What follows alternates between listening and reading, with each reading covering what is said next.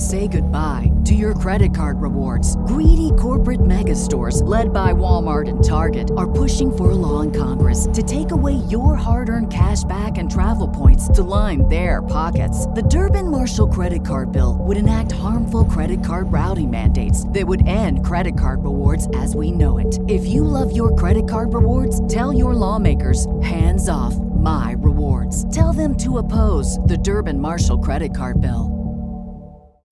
As humans, we're naturally driven by the search for better. But when it comes to hiring, the best way to search for a candidate isn't to search at all. Don't search, match with Indeed. When I was looking to hire someone, it was so slow and overwhelming. I wish I had used Indeed. If you need to hire, you need Indeed. Indeed is your matching and hiring platform with over 350 million global monthly visitors, according to Indeed data, and a matching engine that helps you find quality candidates fast. Ditch the busy work. Use Indeed for scheduling, screening, and messaging so you can connect with candidates faster. And Indeed doesn't just help you hire faster. 93% of employers agree Indeed delivers the highest quality matches compared to other job sites, according to a recent Indeed survey. And listeners of this show will get a $75 sponsored job credit to get your jobs more visibility at Indeed.com/podcast. That's Indeed.com/podcast. Terms and conditions apply.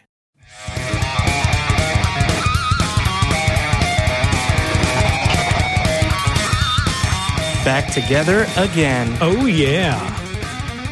Dude, and this time, it's personal. You know we have events to plan? Why do we keep doing this? I don't know. The people love it, apparently. Drive! Go! Oh, man, it is a beautiful day out, man. You ready? Yeah. Anthony Magnabosco spends a lot of time in Austin. Yeah, but he's a really nice guy. I'm pretty good with it. Come on, let's go. To the phone lines! All right. Hello and welcome! It's March 17th, 2019, Season 3, Episode 11. I'm Eric Murphy. I'm Jamie Boone. And oh my goodness, man, we are getting things ready for next weekend. Oh my gosh, Eric, what is next weekend? Next weekend. I have not heard yet. Next weekend, we are going to be celebrating the first International Atheist Day. And actually, we put together a video, and I'm really proud of it. So let's see if we can throw that up really quick. Around the world, secular groups are gathering this March to celebrate the first International Atheist Day. While we encourage atheist groups to come together and celebrate, we invite you to join us.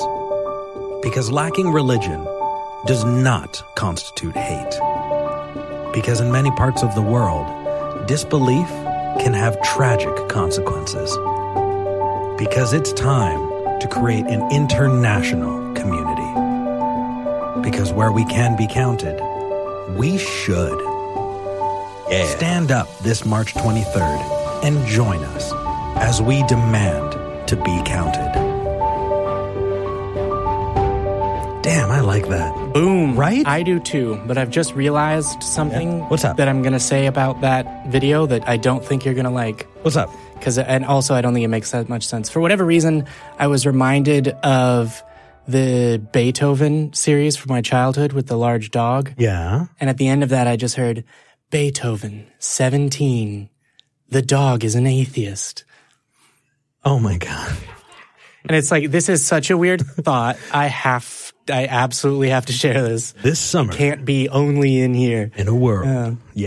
In a world where dogs become sentient and intelligent. Well, they're like, what the F humans? Of course not. All right. So Jamie's back and on form, and I'm really, really happy you're back, man. So got a couple other quick announcements before we hop into knock them out. Our stuff. As always, we are going to be thanking our top 5 patrons on the air about 2/3 of the way through the show. If you would like to become a patron, I'm sorry. Let me redirect your attention to, at the bottom of the screen, it says atheistdayaustin.com. If you want to know more about Atheist Day coming up on Saturday, go to atheistdayaustin.com. Yeah. There are no tickets. Come over, show up, hang out, meet us all. It's going to be friggin' amazing. And it is. We're really, really excited. Yes. And you know what? We've been getting emails from people saying that they're flying in from all over the world to come see this. I know. The pressure I'm really excited, is on for this right? event to be completely godless. I think we can do that. Yeah, I think we can do that. I think everywhere at every point in time has completely done that. So, all right.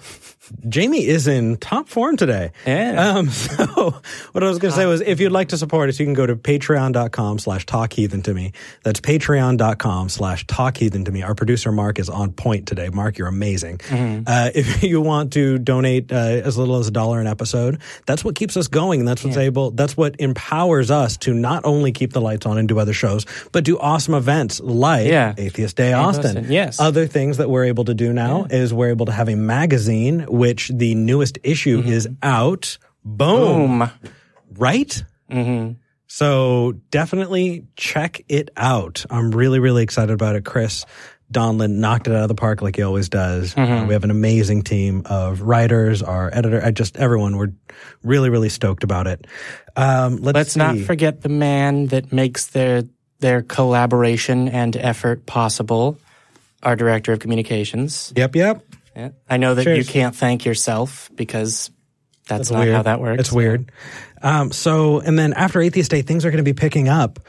Mm-hmm. Let's see. I'm going to be at Faithless Forum, and I believe you are going to be as well. I'm going to be paneling, but people can come and see us at Faithless Forum in Dallas. Yeah. And then after that, we're going to be at the American Atheist Convention doing a live show on the main stage. So if you want to go to the American Atheist Convention, it is April 19th. To the 21st, I believe. Mm-hmm. And I believe tickets are still on sale, so check it out because it is going to be a lot of fun. We had so much fun last year. Yeah, and it's going to be fun again. Fun on a bun.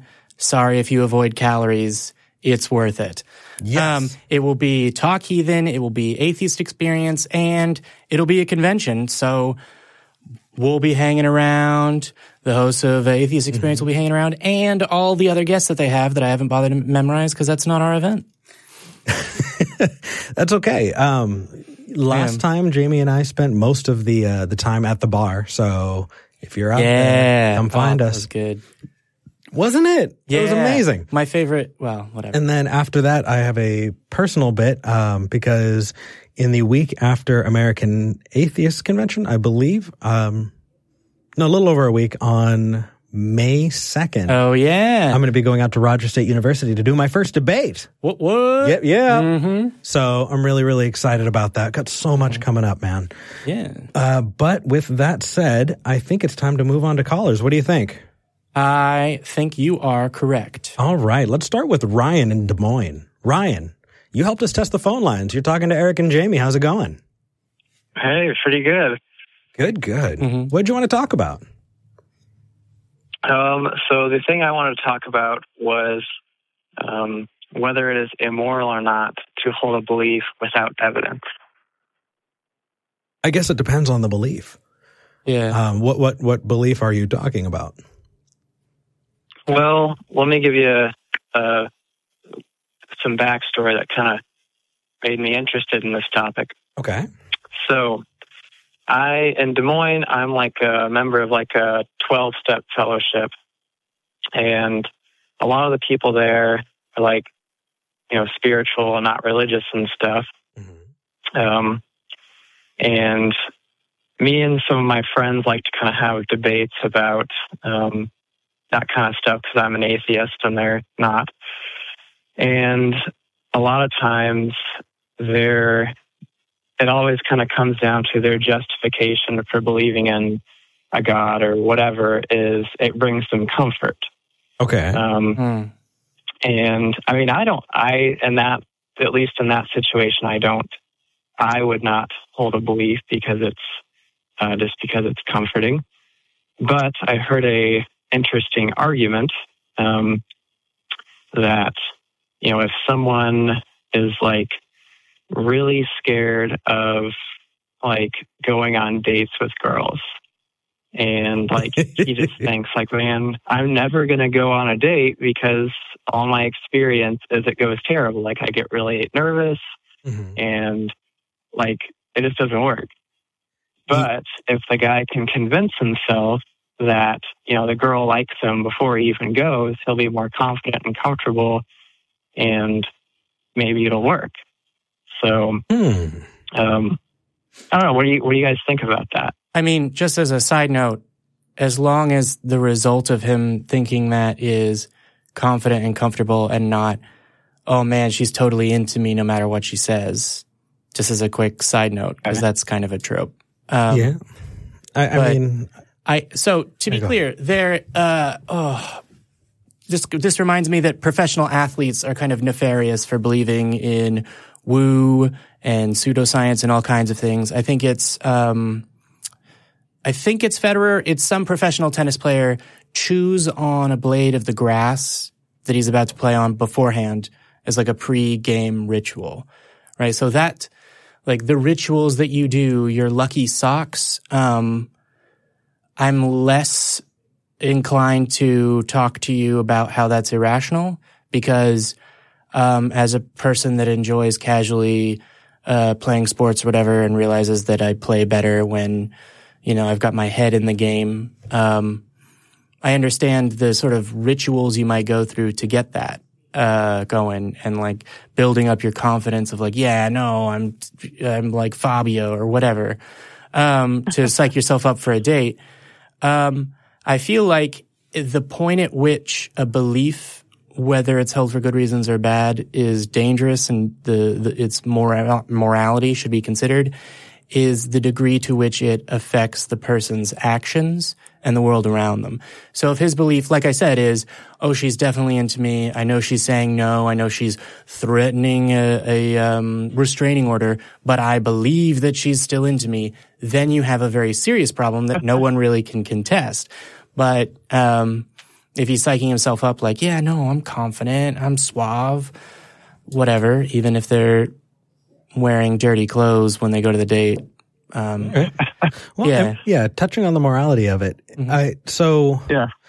Whether or not a thing is true is definitely different from whether or not it is moral, right? And so what I would say is make sure you're understanding the world to the best of your ability, right? And make sure that knowledge of the world comports to reality to the best that you can. That said, those moral judgments are not necessarily tied to it. And I can imagine actually a wild situation, right? Let's say I am unable to empathize with people. And so the only thing actually keeping me from committing murder is thinking that, one of the books on my shelf tells me not to, or my stuffed teddy bear says, that's why I shouldn't kill. That would be me making a moral action for bad reasons, but it's still moral. It's kind of a weird gray area. So tying those together, I think that if you want to really get as close to objective moral as possible, then I would say that you do need to have an understanding of the world and make sure that understanding closely matches reality. That way you can be able to actually make those value judgments, right? If you don't have that, then making those value judgments may be far more difficult. So, and go from there. So it still seems kind of strange to me to like lie to yourself about something and like feel okay about doing that. I feel like so here's what I would say is it depends on your ethics. So I don't think that this question was ever posed or directly addressed by Kant, but if you have Kantian never lie ethics, then presumably that includes lying to yourself. But if you have ethics that allow lying, that hold that lying can be permissible for good reasons, then your next step is to evaluate whether or not, providing yourself confidence before a date or getting your head in the game to play tennis is a good reason. Yeah, sure. Actually, that brings up an interesting question as far as whether or not how much the fact that you are the recipient of that lie changes the morality because you're not acting on someone else. It's an interesting question. I don't know. I definitely think that, morals don't always come into it. I don't think there's a way to morally lie to yourself, but you could make poor decisions you can make poor and immoral decisions based on that. So it's kind of 6 of one, half dozen of the other in the best case. Right. But hope that helps. I mean, and to be honest, the way that you want to approach the world really totally depends on you. I would say that if you feel uncomfortable and nervous and you are pretending to be a different person, then you're probably going to disappoint the date when they find out that you were not being authentic. Mm-hmm. Right? So you're not 6'1". Be your authentic self, because that's the way you're going to attract somebody who's going to stick with you, because you're not lying about who you are. Okay. Honesty is the best policy. Yeah.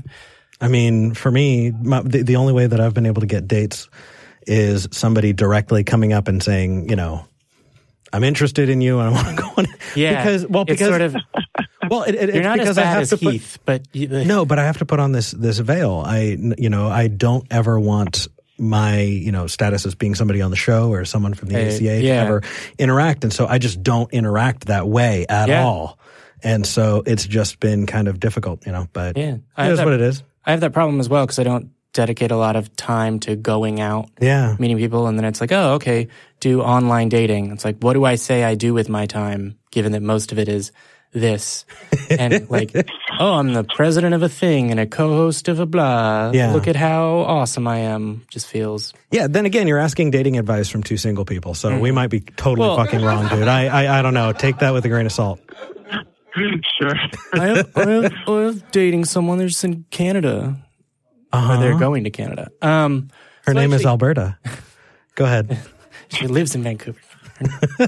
I love you, Jamie. All right. So actually, well, okay. Yeah, I was gonna move on. Ryan, if there's nothing else, I think we're gonna move on to the next call. Yeah. Thank you. Hey, thank you. Take care, buddy. Yeah. It's a good call. I like that, and I would desperately like you haven't hung up on the. Oh. Thank you, Jamie. And I would desperately like that to be a topic of conversation in the Talk Heathen Reddit.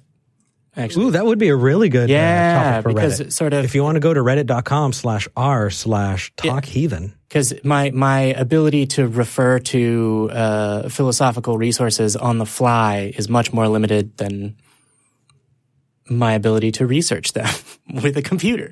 Let's get the next call. Yeah, let's move on to George in Chicago. George, you're talking to Eric and Jamie. How's it going?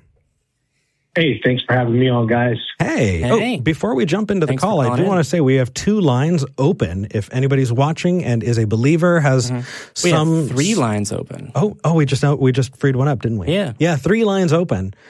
Give us a call, 512-686-0279, or you can visit any of our social media posts and click the link to call in via the computer or whatever. If you're a believer, now's the time to call in, because we definitely want to talk to you. George, sorry about that. What did you want to talk to us about? So I just wanted to talk a little bit about my experience with religion and how it affected sort of my social circle. I come from a devout sort of Catholic background. All right.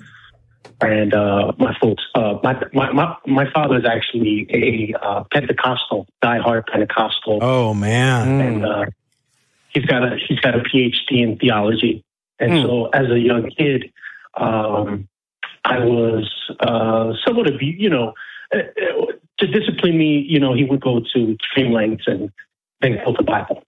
Yeah. So I Spare not correction, or I beg your pardon? Spare not correction from a child, sort of thing? Yeah, he would say that. I'm sorry to hear that. Yeah. So, despite all this, Yeah.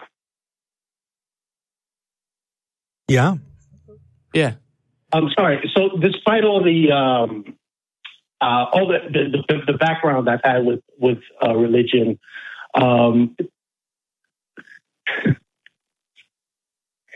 my question to you guys is, do you guys believe that 9/11 was a religious sort of campaign against the country, or do you think that the U.S. government was, George, completely to blame for this? Yes. That is a hard left turn, man. As soon as you said As soon as you said, do you think that 9/11, I had my finger hovering over the drop button. Yeah. Like, oh gosh, don't be a troll. Don't do it. Don't do it to me. Okay. No, I'm not trolling you guys. I just want to give. No, I got you. I got you. Yeah. I just want to know. So from a perspective, like, go ahead. So first off, in the notes it says that you're a new atheist, right? So congratulations. Yeah, woo! Welcome to the club. I think this kind of question definitely indicates that you're probably looking at critical thinking techniques, right? And how you look at the world and determine whether or not something is true or not, those epistemological, frameworks that you're setting up. Does that sound about right? You're kind of trying to determine one from the other. No, yeah. Well, what I'm trying to say is, as a new atheist, a lot of my people around me have pretty much shunned me away in a way. I'm sorry to hear that, man. Yeah. So I'm sorry if I got into the 9/11 thing. I just wanted to know. No, that was amazing. Yeah. I just wanted to know. What made it amazing is that you aren't because I tell people all the time, like, listen, Islam is made up. I'm sorry. No, go ahead. Yeah.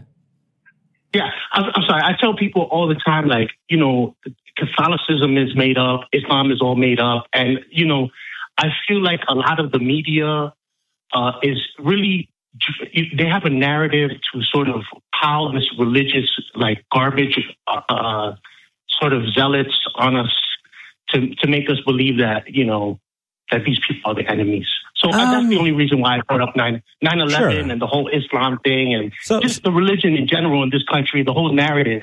Yeah. Is just, well, let's kind of look back at it, right? I think the first thing that I would say is the vast majority of people, and I would go so far as to say that in my day-to-day interactions, I would assume that the vast majority of people are interacting in an honest way. Right. And so if someone has this narrative in their minds of, whatever the case is, be it religion or be it, conspiracy or things like that, they believe it most of the time. Yeah. And so the idea that an organization would be so conspiracy minded as to report on things that they know are false to change the minds of the public would be a vast, far-reaching, and very tenuous conspiracy. And the fact that we are 19 years into it, I would say that you can pretty reasonably, come to the conclusion that they were doing the best that they could. And if the evidence points somewhere else, then that's the time to reevaluate that evidence. But I would think that being generous in the way that you understand and talk to somebody is the best way to go about it. And I would say that's true for most things. I just feel like when you speak out nowadays as a person coming up in today's society, I feel like if you speak your opinion without really disrespecting anyone, then you really cast upon as a person that's like, completely crazy, or, it depends. I may say, hey, just because I may say, hey, Jewish rabbis, they want to suck babies' cock at when they're 7 days old and they die of herpes. Well, there is data behind this.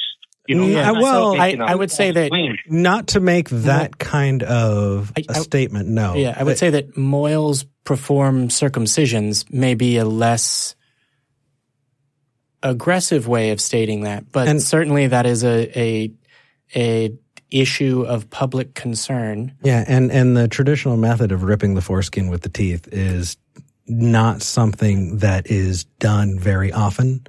And so it's not.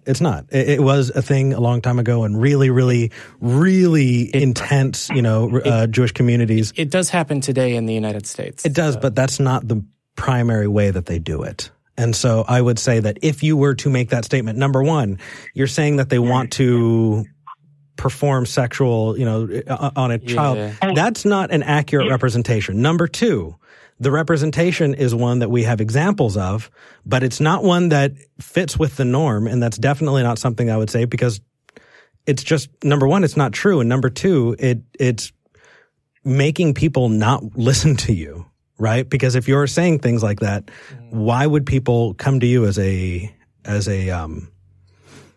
resource? Yeah.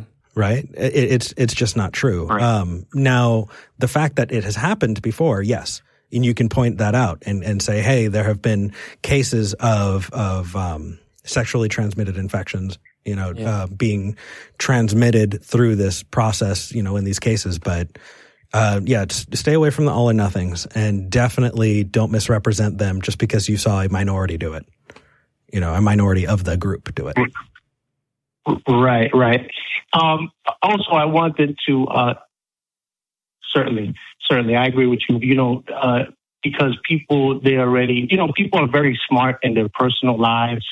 I believe that people are very intelligent, very brilliant. Some people go to Ivy League schools. Some people make 6, 7, 8 figures, 9 figures, and they have this concept about religion that really tweaks everything else. It pretty much supersedes everything else. Logic, reasoning, everything is out of this. It's out of the question when you deal with. I guess when I talk to certain people about this sort of topic, Yeah. And I just wanted to know, maybe I went about it wrong talking about Jewish rabbis and how the Hasidic community sort of deal with. And, I could point that about every religion, Hinduism, all of it. Absolutely. Yeah. So what I will say is, while religion is, I think, the most common and most widespread example of these kinds of flaws in thinking that people stick to, there's a great tradition of humanity with religion to stick to it despite anything else, right? The scientific method, the scientific process, modern science is very, very new. It's not even really, it's about as old as the United States, which is also very, very young as a country. And so that in our education system is failing everyone. So skepticism and critical thinking aren't really taught. And so what I would say is, while religion is a good example of times when otherwise intelligent and discerning people don't use their critical thinking in a way that they would apply their critical thinking to, to anything else, right, that they're critical of, there are people that buy woo and nonsense, and there are people that in some ways, people in this community often ask, why are there still Catholics? Why are there still Catholics? But that's not a surprise to me, because there's still Patriot fans. Right. I mean, to be very clear, there's an extreme difference in what the Patriots and Belichick did and what the Catholic Church has done. However, no, of course not. It's very much humans evolved as social and, to that degree, tribal creatures. So don't come after my tribe, bruh, is a kind of natural response. Right. Yeah. In the same way that Eric will always insist and has said that he will die on the hill of how to pronounce the abbreviation for graphics interchange format. It's GIF. GIF is a peanut butter. All right. And that definitely needs to be a separate topic in the Reddit, because the arguments back and forth about that on the internet are amazing, and he should at least have experts in the field specifically how to pronounce that. It's not my fault that he's wrong, okay? Whatever. Anyway, George. I wanted to cycle back to the first point you meant, which is that when you bring up religion, you didn't say it in exactly these words, but people take that as an attack on someone. And I think that if someone told you, my favorite movie is Prometheus, and you responded by saying, that crappy thing, let me point out to you all of the effing reasons why it's a terrible movie. I don't know why I'm self-censoring, but let me point out all the reasons why Prometheus is a terrible piece of trash of a movie and a waste of your time or whatever. This is a hypothetical, but the point is that movie is very meaningful to them, and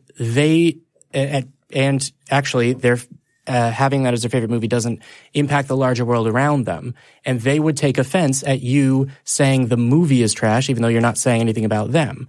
The same sort of reaction happens when you're speaking to someone and you bring up, hey, I don't think that you have a good reason to bring up religion, and look at the harm it does. Because for an individual, in general, the specific origins of the universe are less meaningful than this is my tribe, this is a meaningful thing that I do in my life.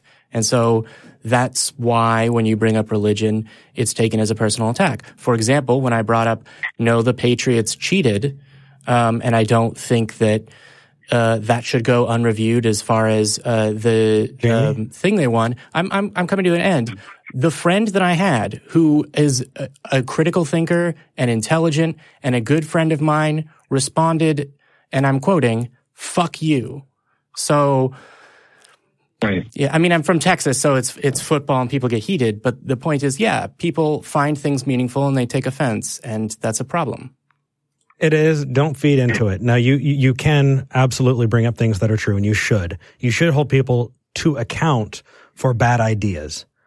Just remember that people are deserving of respect, not ideas. Mm-hmm. So when you say, that rabbis, did you say want to suck baby dick?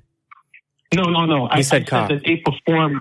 No, I said that they perform an old ritual, and after this, you can go onto YouTube and check it out. Oh, no. I know that, but those aren't the words that you said. Yeah. Specifically, what I'm saying is, when you do that, you're talking about a person. You're not talking about an idea, and that's wrong. Yeah, we don't want people to do that to us. We don't do that to them. Certainly. Yeah, I'm just being graphic about it because this is the show, and whatever. That's understood. As far as the rest is concerned, when it comes to 9/11 and conspiracy theories, certainly, follow the evidence. Don't start with your conclusion. Yeah.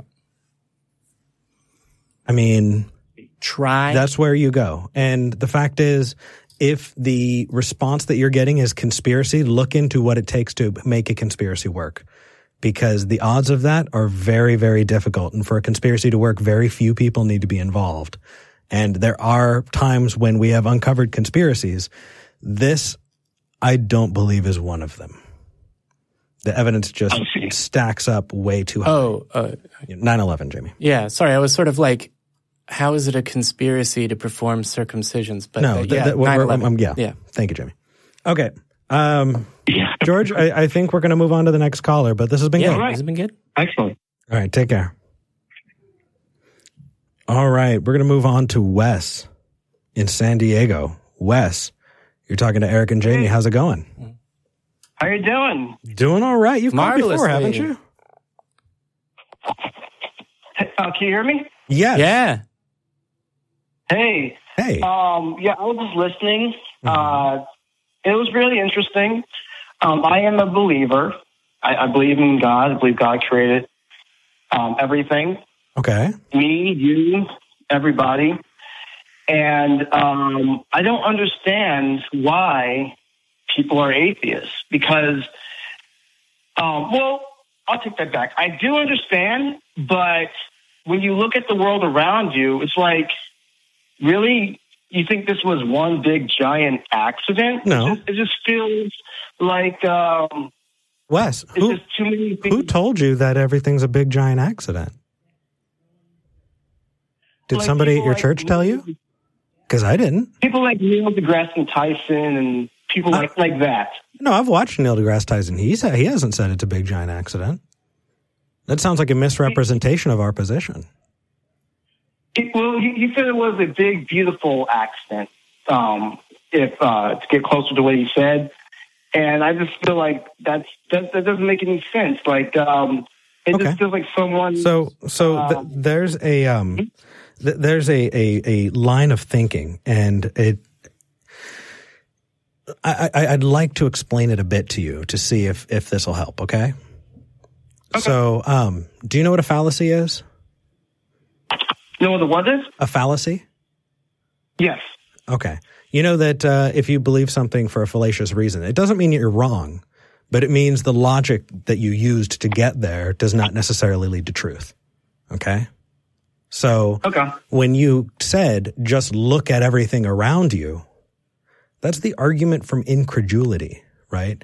I don't understand how it could be any other way. Therefore, my conclusion is true, right? And the reason why it's fallacious is because I can actually plug in anything. I have a book. I haven't brought it out in a while, the Book of Eric. And, let me grab it. Yeah, there it is. Yeah. In this book, it says that I am God and that I created the universe. Right? Look at the trees. Look outside. How can it be any other way? So how is that different from your argument? Well, I would say that here's the thing. The Bible in its entirety has not been released to the public. How did you come to this knowledge? Well, actually, can you specify what you mean by the Bible in its entirety has not been released to the public? Do you mean there are books being held in the Vatican secret files, archives, or? I'm trying to go a little less specific. Well, it's not that serious. It's just some books have been taken out. For example, the Book of Enoch has been taken out. That goes more into the angels and what happened after they fell. Sure. Fell to earth. I really don't care about the Bible.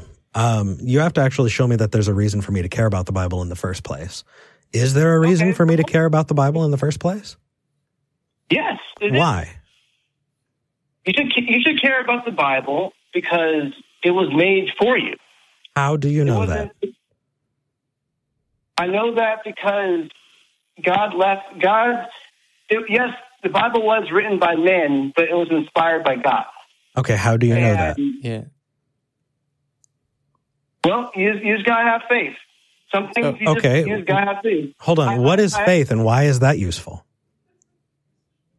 Faith is useful because it shows that, here's the thing. When you have faith, that's more powerful than just, that's more powerful. It shows that you're willing to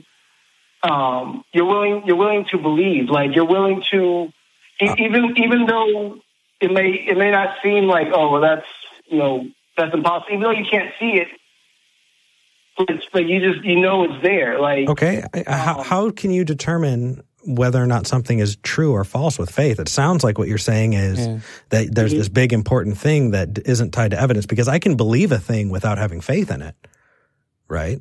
I can test it and find out. I'm sorry? Yeah, you're right. You can believe in something without having faith. So what good is faith?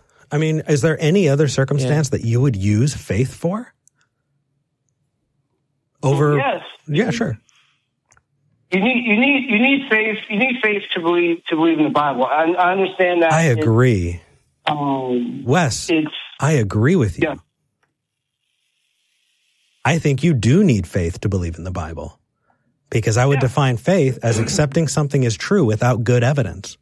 Now, why the fuck would I do that?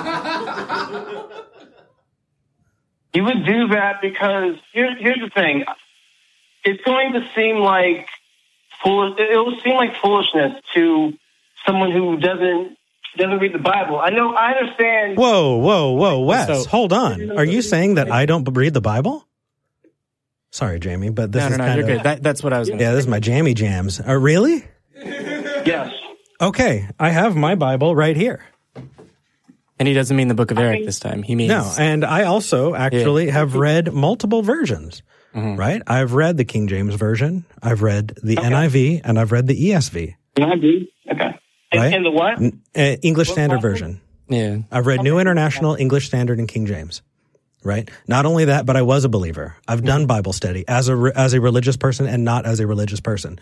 Please go on and tell me that it's impossible for me to understand because I don't read the Bible. Here's the thing. Just reading the Bible, you have to understand the Bible. Just reading it doesn't mean you're going to you have to understand what you're reading. So it isn't just reading. Is that true for anything else? Let me ask you a question. What made you turn away from God? What made you turn away from being a believer? So it wasn't me turning away. I looked very, very carefully. I studied for years. I studied other religions. I studied, and I looked into why people have faith in things. And in the end, it just wasn't supported. I mean, people were saying things that were just not true. And as I looked into it, I realized that the confidence that I'd put in the legitimacy of the Bible was misplaced, because there was no good reason for me to believe it in the first place. That was very hard, and it took a very long time for me to understand and accept. But when I came to that acceptance, I came to a whole lot of other conclusions about the world I live in, leading me to where I am now. So why would you turn away from God? If there was a God, I want to know as many true things and as few false things as possible. So why would I turn away from a thing that is true? Right? Well, if there's evidence for God, then I should be convinced by it, right? Well, God can't turn away from you. You can turn away from God, but God can't turn away from you. God is inside. God is in you. He's in me. Gross. He's in all of us. A part of him is in all of us. Wes, and how are you saying that as a conclusion? I mean, I can just spout out a whole bunch of stuff too, and unless I back it up, why would you even care? Right? I can say all of those things about my book, right? I am the deity, and in my religion, of the Book of Eric, right? There's a God-shaped hole, right? And since I am your God, I'm just waiting for you to find me, and it breaks my heart every day that you don't. Okay, what have you read in the Bible? What do you remember reading in the Bible? As much as possible. You read all different versions, right? Yep. What do you remember? What verse do you remember that stands out? Oh man, there are a shit ton. I mean, I can go to my favorite verse as a kid. Let's see. For God so loved the world that he gave his only begotten Son, that whoever believeth in him shall not perish but have eternal life. I can go to my favorite verse as an atheist.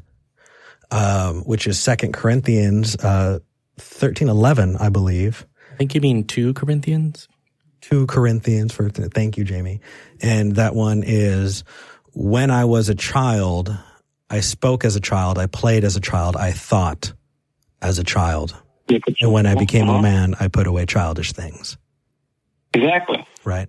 I mean, I can go through verse by verse with you. I can open my Bible and study it with you, but I don't think that it's true. And I don't think there's anything good to be had from it that I couldn't gain from any other fiction book.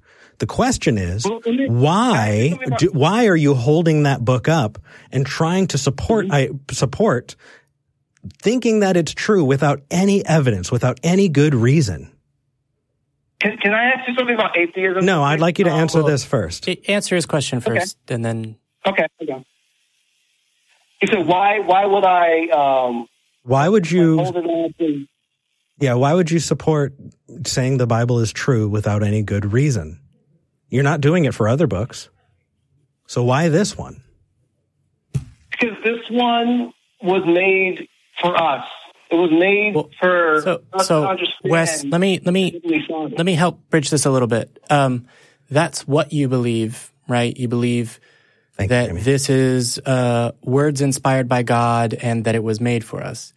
But Eric is asking, why do you believe that the Bible is inspired by God and that Christianity is the one true faith, etc.? I believe it because it just makes the most sense to me. It makes the most sense that a creator made the world that we live in, that it was designed by creator.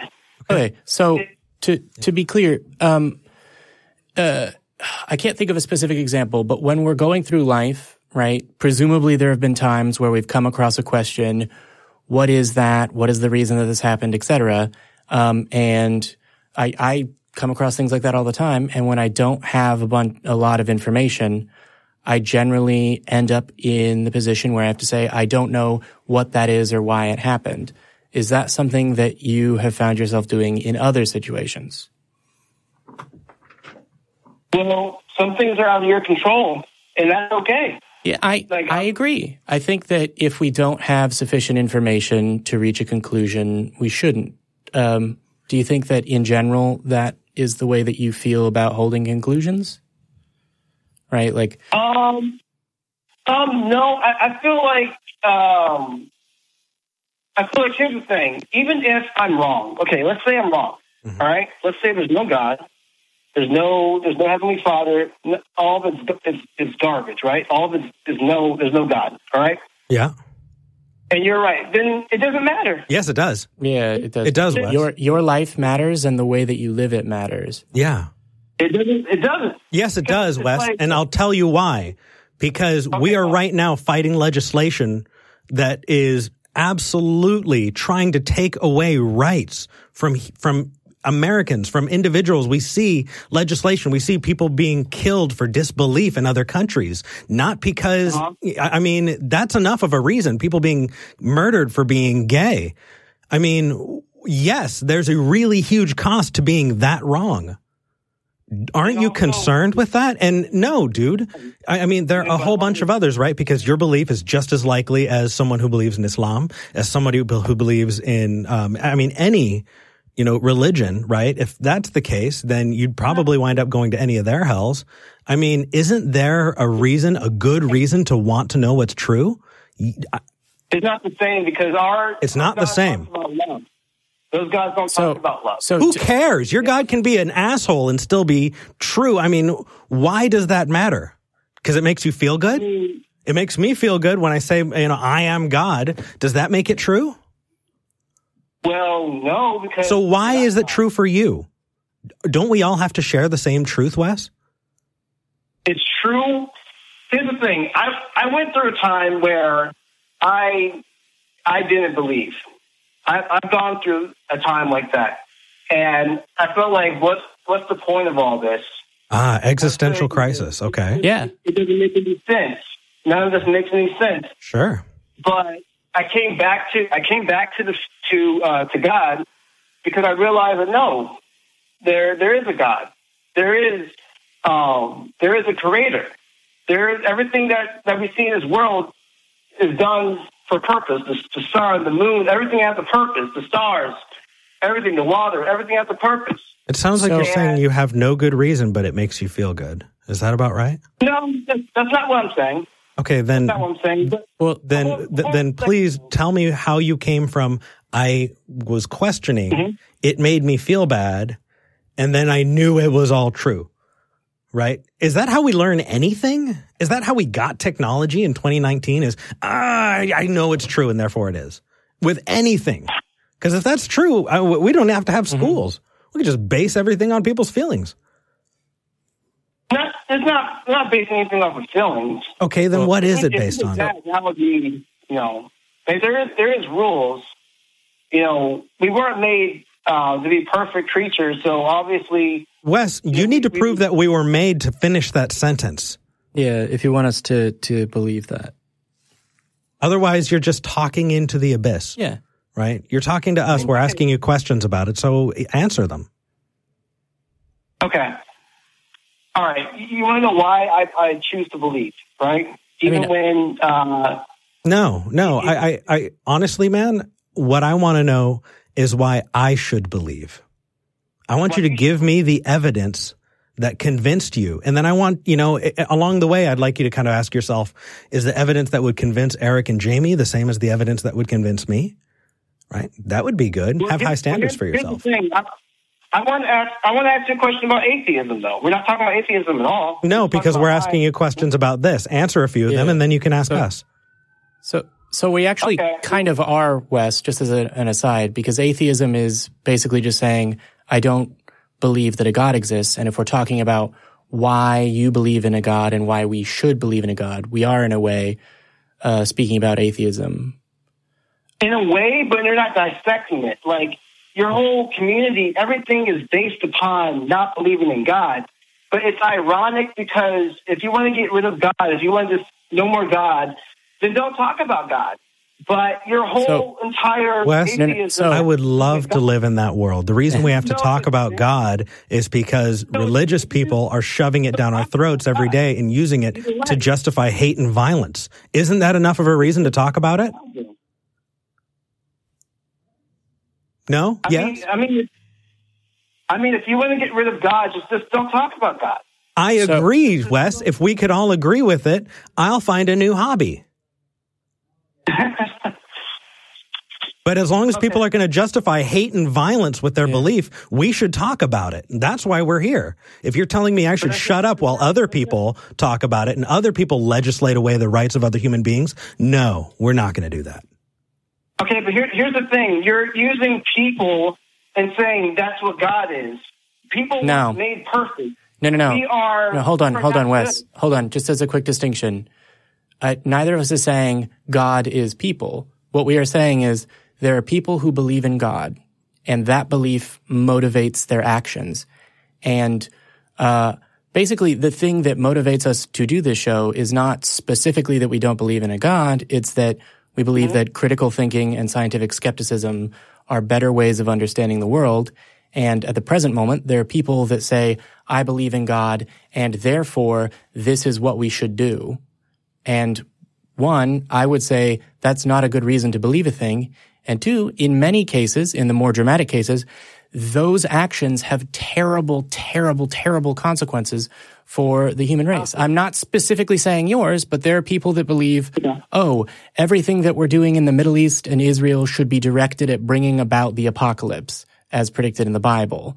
And while I'm not suggesting that that's your belief because I don't know what it is, I think that as a foreign policy, that's a really good way of starting wars and getting people killed and impeding world peace and impeding progress and impeding all these things. And I think that that is bad. And so my interest in current affairs, specifically how they affect... I won't disagree. I think that's good. I think you have a good conscience. And so that is the reason why we talk about these things, because they affect humans.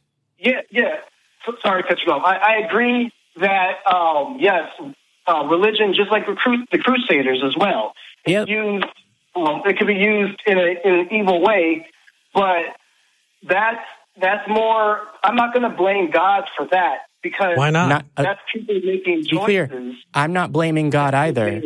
No, I am. Hold on a second. No, hold on. Okay. If I'm buying into your mythology, your God gave every disease to every person, right? Mm-hmm. If I buy into your mythology, your God killed every single baby that has died prematurely, right? Your God created the nasty parasites that burrow into people's brains, right? I mean, your God is responsible, if that God is true, for all of it. Now, if you take our worldview, if you would take our worldview, it would say, no, there is nothing. What?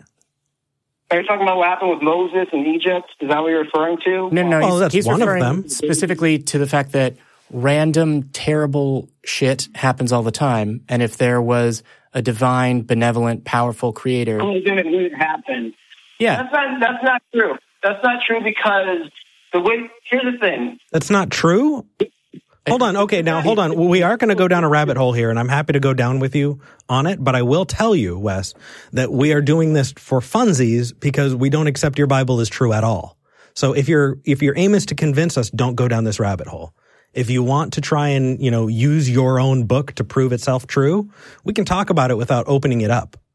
But if you want to go down this rabbit hole, that's fine, because there's a very strong case to show that your God, if that God existed and the Bible, accurately portrayed it, is an evil son, is real evil.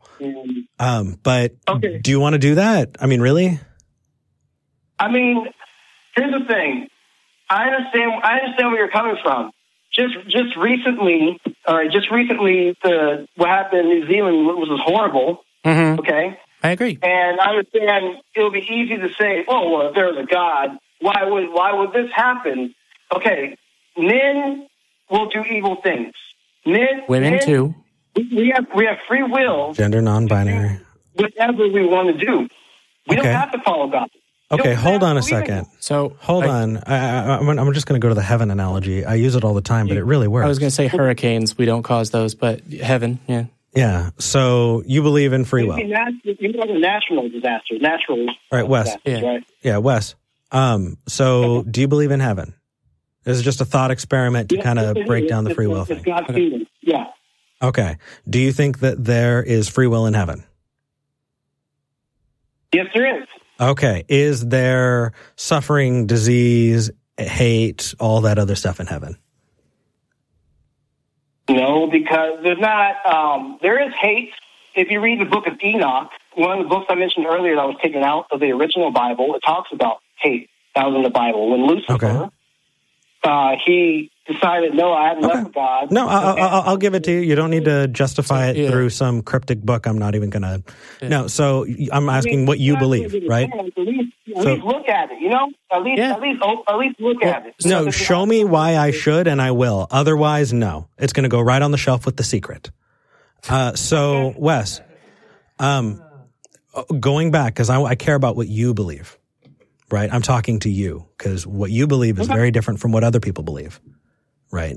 I need to meet people where they're at, or we're talking past each other.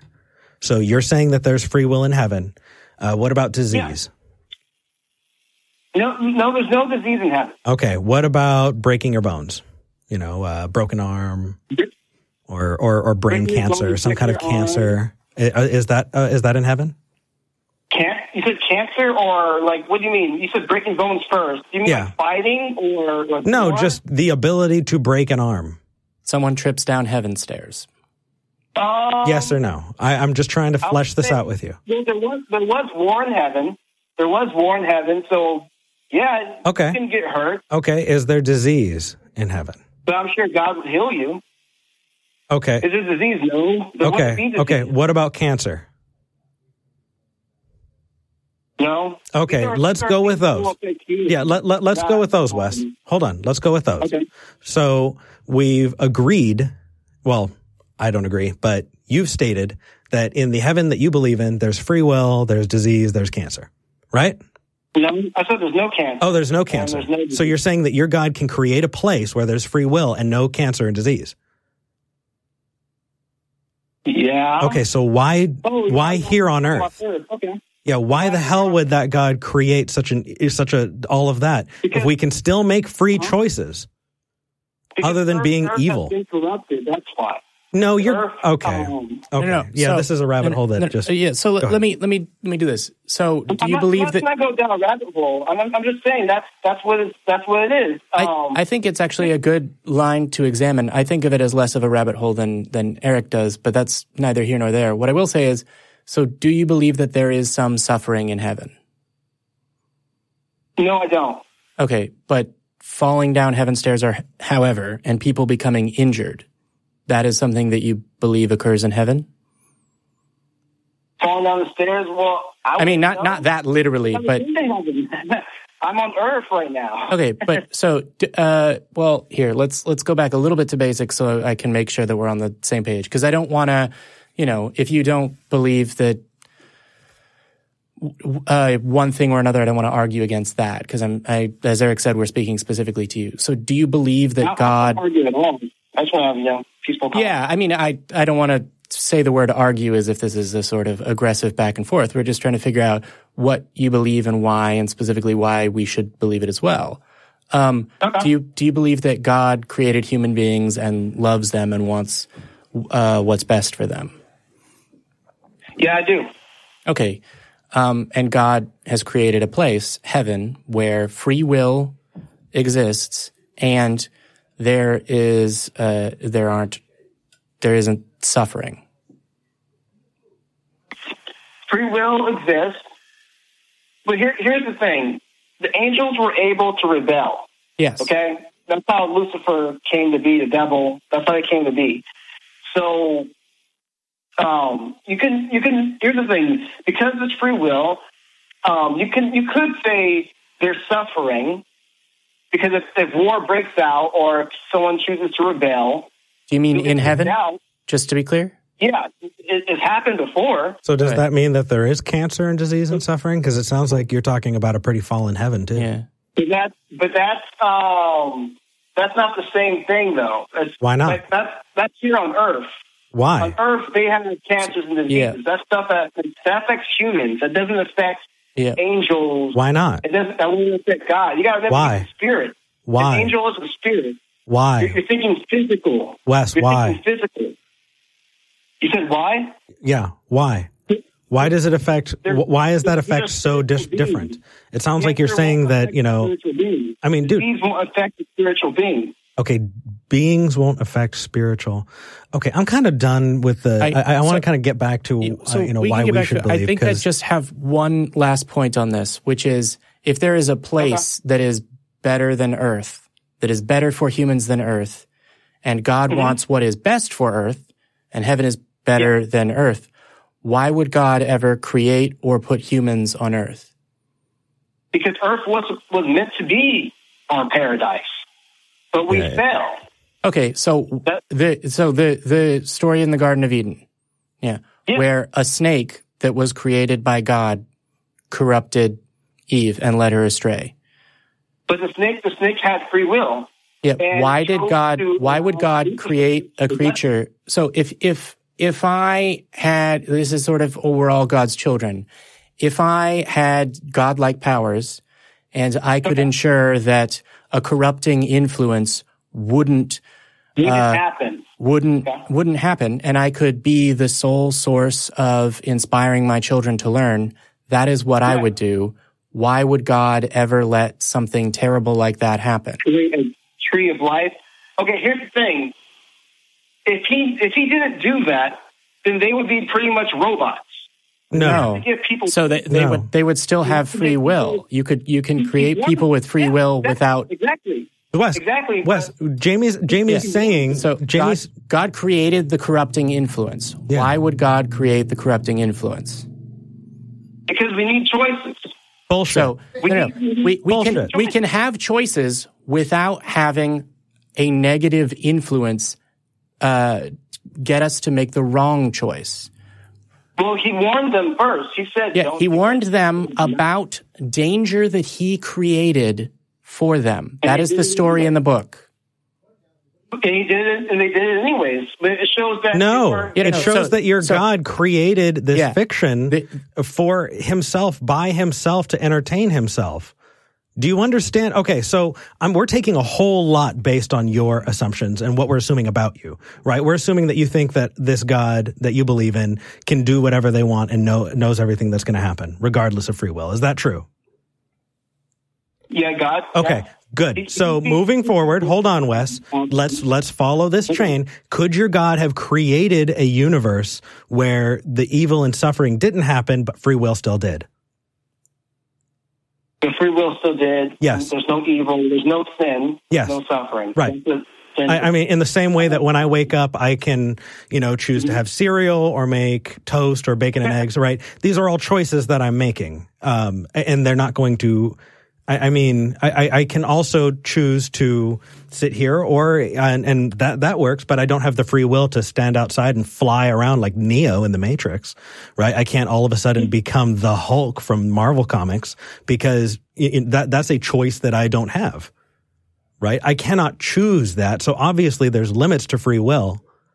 So you can't say, free will is just limitless. No, we're limited to the confines of the universe that we're in, right? Well, we have free will, but free will doesn't mean we have superpowers. Why not? But there are limits. There are things you cannot do with free will. Of course. So why would your God be such an asshole to create a universe intentionally with suffering? Free will. Why would your God create a place for suffering with suffering? I mean, that just sounds wicked and vile. It wasn't meant to be like that. No, it was. No. Hold on. You cannot have both. You can either say that God created everything and is that fucking evil, or you can say that God created everything and was so impotent and unknowing that they were unable to make the choice. Because if they could, they would, and if they couldn't, they wouldn't. Right? You can't have both. Okay. God is not evil. Okay? No, when he created us in his own image.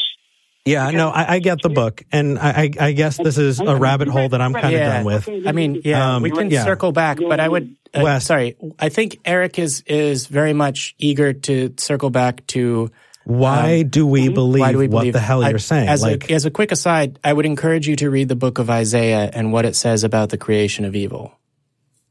But in any case... Well, and either way...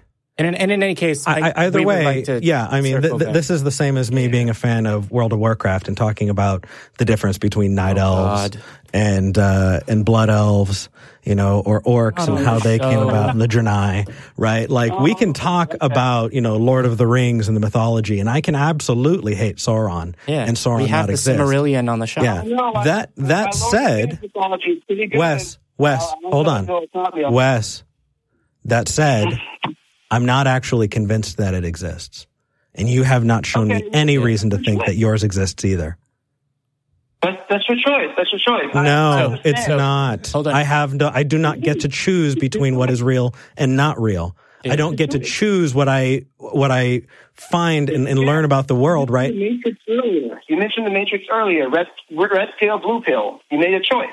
Oh, get out. So, hold on. Stop. People can lie to themselves. They can't choose to understand the nature of reality. Right? You use the best tools that you have available, Wes. That's what life is. So, it's just a bunch of choices you make. Yeah. So, hey, we agree. So, I think you're right. So, in just a moment, I think we're going to want to focus on why we should make the choice to believe in Jesus. But as a quick aside, are you a Redditor? Do you use Reddit at all? Because more in-depth conversations about heaven and hell and why God would do something are very much aided by being able to look up specific passages. And given that you two know the Bible better than I do, I feel excluded. So is that a conversation that we can have on Reddit? Sure. Yeah. Well, can I say this real quick? Hell was not made for humans originally. It was made for the angels who disobeyed him. And in the same way, orcs are not from Azeroth. They came there. They're visitors. Well, oh God. Give me a reason to hold your mythology any higher than that. We can talk. As the last quick aside, our Reddit is Reddit. It's based off the Bible, by the way. Just so you know, Lord of the Rings is based off the Bible. So come on. I mean, influenced by. I'm sure there are analogies there. I've heard those before. It's but funny because God, like I said, God's everywhere. He's in everything. No. When you're talking about God, I'm assuming you mean the Jesus God. And when Christian authors write books, they often write it with the idea of God in mind. So I will agree with you that, in a sense, Christians are everywhere, in quotes, meaning hyperbolically. They're doing lots of stuff everywhere.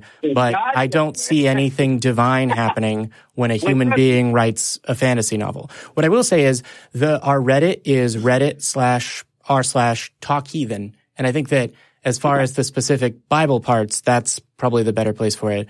What we're trying to get back to, that I derailed a little bit, is why do you think that we should believe in God?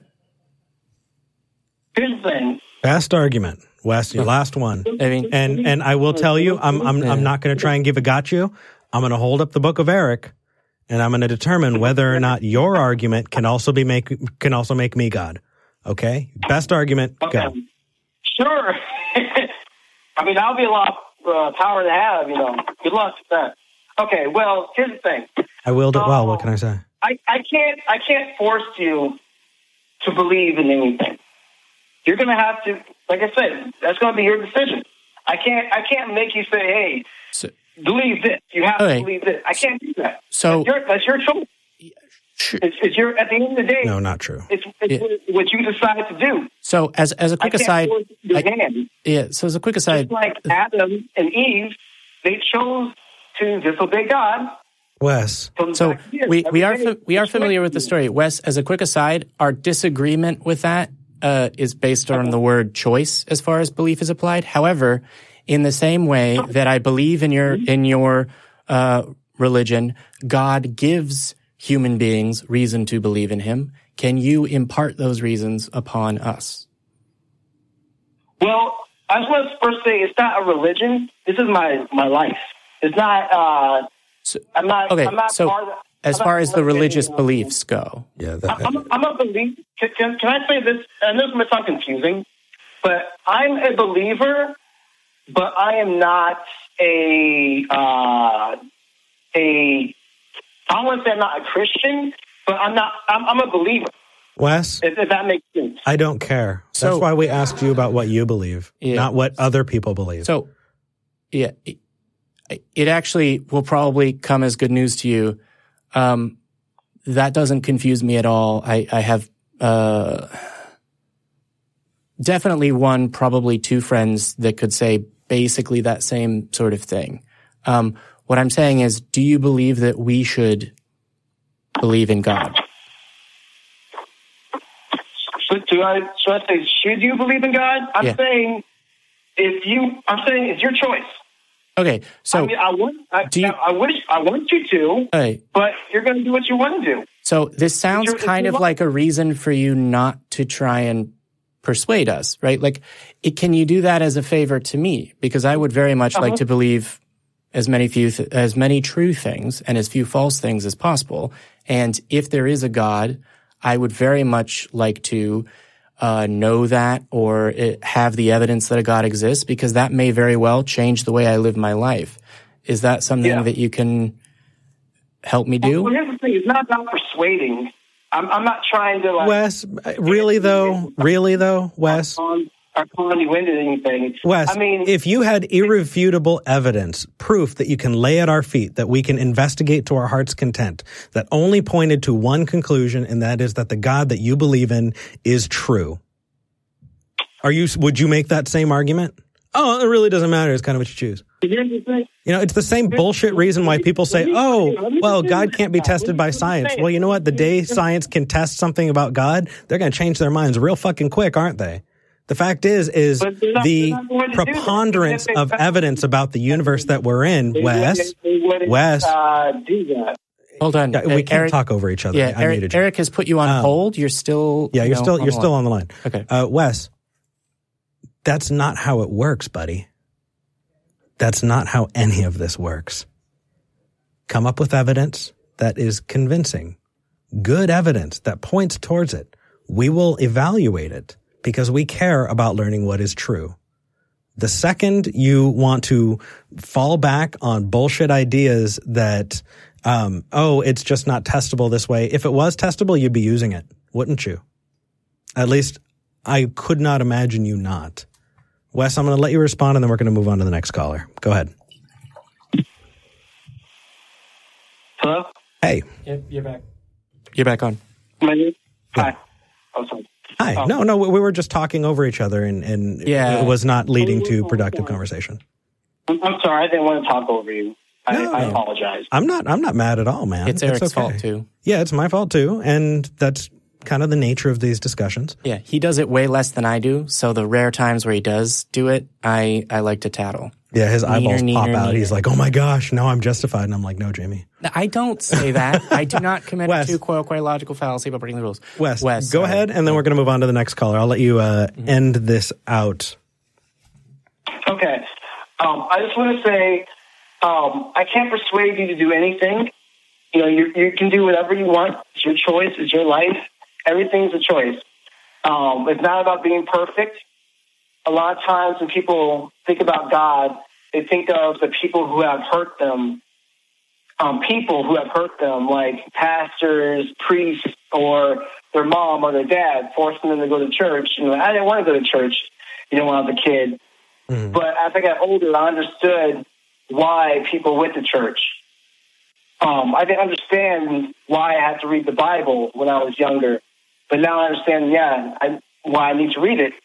I read the Bible in its entirety, and I would encourage people, or you guys, to read it in its entirety. All right.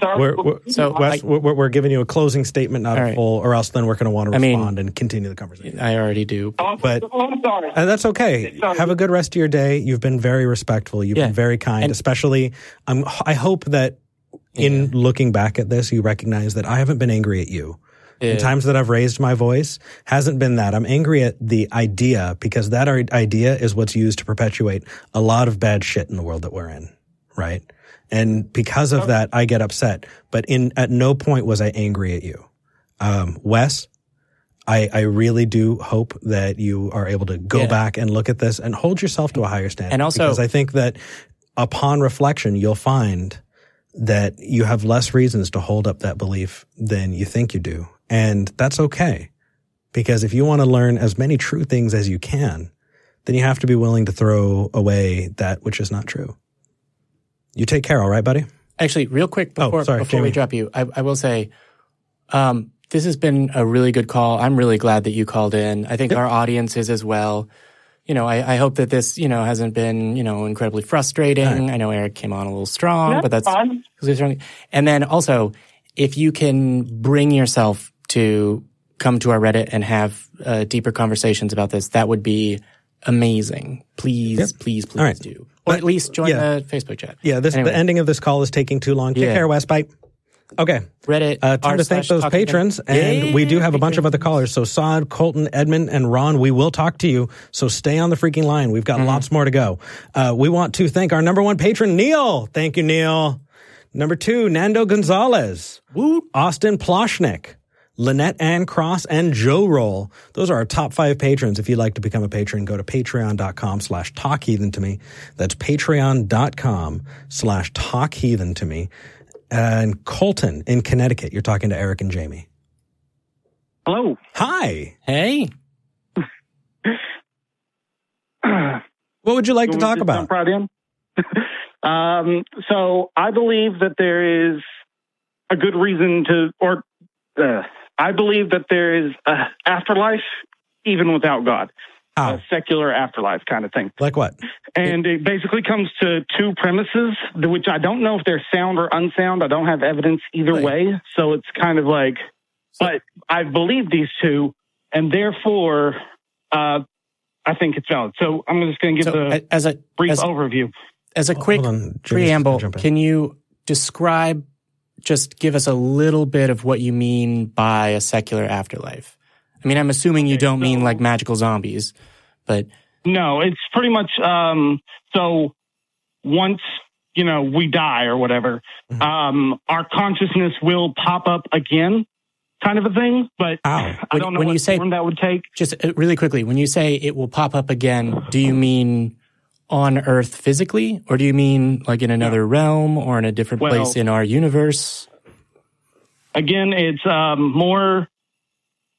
so I'd say somewhere in the cosmos, but we might call that place Earth. We might call it not Earth. Can we? I don't know what. Can we get back to? Yeah. Okay. So I just wanted to clarify that. Let's. Oh, sure. Did you want to? I did. Okay. Colton, you said consciousness, right? The way I understand consciousness is it's my brain state that is completely dependent on the physical makeup of my brain, right? With a different brain, I would not be achieving the same brain state. With a damaged part of my brain, I would not be able to interact or even have the same personality. So when I consider consciousness, it is a very, very specific thing about my brain. And when I die, it is no longer in that brain state. And even then, that consciousness is gone. It's what's the term that I'm thinking of? An emergent property of having a brain. Mm-hmm. It's not the conclusion. It's just one of those cool things that happens when you have a brain like ours. I agree with all of that. So why? Well, actually, no, give us the argument. Maybe that'll explain it. Go ahead. Okay. So the basic argument is like our universe exists. So there had to been, you know, so in the cosmos, if the cosmos is in fact infinite and universes like ours, but not exactly like ours, can continue to pop up and then heat death infinitely, which is something I believe, but I don't have proof that that's true. Okay. If that's the case, then I can absolutely see your argument. I just don't see anything pointing to that being the case. Well, so think about the infinite monkey thought experiment. So, I mean... Mm-hmm. I mean, if you live in an infinite set of universes, then this world could have popped into existence with the thoughts in our heads currently. And then we could live in a 5-minute old universe and just not know it.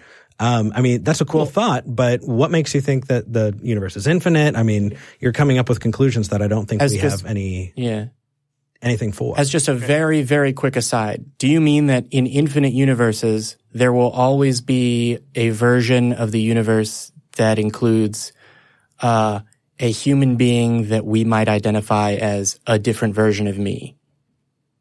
Not exactly, but maybe. So you mean like the consciousness of Jamie in universe C30 or whatever, when I die, would then move to a different place? Yeah, that will be explained in the next premise, because it's how do we travel through time kind of a thing. Like every moment that passes, how do you get to the next moment? And I'll say right now, Colton and Jamie, I'll entertain this, but I'm hung up on the first premise. Yeah. And because of that, I'm not able to come to a conclusion about it being true, because I don't feel like the first premise is fleshed out or justified sufficiently. I'm also at the point where I don't know how the first premise connects to the second. So, can you finish the second finish premise? it, but I'm probably going to sit out this one because I'm done. I'm done after that first premise. I don't think it's justified. Okay. Well, so Colton, can you finish the second premise? Okay, so the second premise is that how do we move from like one moment to the next? I'm defining a moment as the time it takes the speed of light to travel one Planck length kind of a thing. So I think of those as like frames kind of a thing. Okay, so and the way we travel from one. You mean very small moments in time? I'm okay with that working definition for this conversation. Yes. So basically, I think of the way we get from moment to moment is it's not our atoms physically travel to the next moment. It's more like in like a fourth dimensional view of it. Our next moment has already been made with our brains in that moment, and our brains having the thoughts and memories of all the moments happening before. Okay, so I almost agree with you 100%. The first part that you said, where it's you don't believe that it is our atoms physically moving from one moment to moment. You believe it's a fourth dimensional movement. I agree. I think it's atoms. I don't know if the word moving is necessarily correct, but our atoms temporally will say moving from one moment to the next. The part where I have to, I don't even know if it's technically take issue, but ask a follow-up question is when you say the next moment has already been created, because has already are words that describe events within time. And I don't think that tomorrow has already happened as far as I can define it. So the way I think about that is like time, charge, parity, symmetry kind of thing is once you know where everything is a deterministic universe kind of a thing. So whether we're going backwards in time, I'm double out of this. Time. Sorry. No, I'm sorry. I'm just jumping it like one call, all for me. Yeah, all Jamie. I'm also not a determinist. Let's talk about parliamentary procedure. Oh, no, please. Okay. You guys have fun. So I will admit I'm less familiar with the specific term time, charge, symmetry. I think it was. Mm-hmm. I'm definitely going to Google it in a bit, but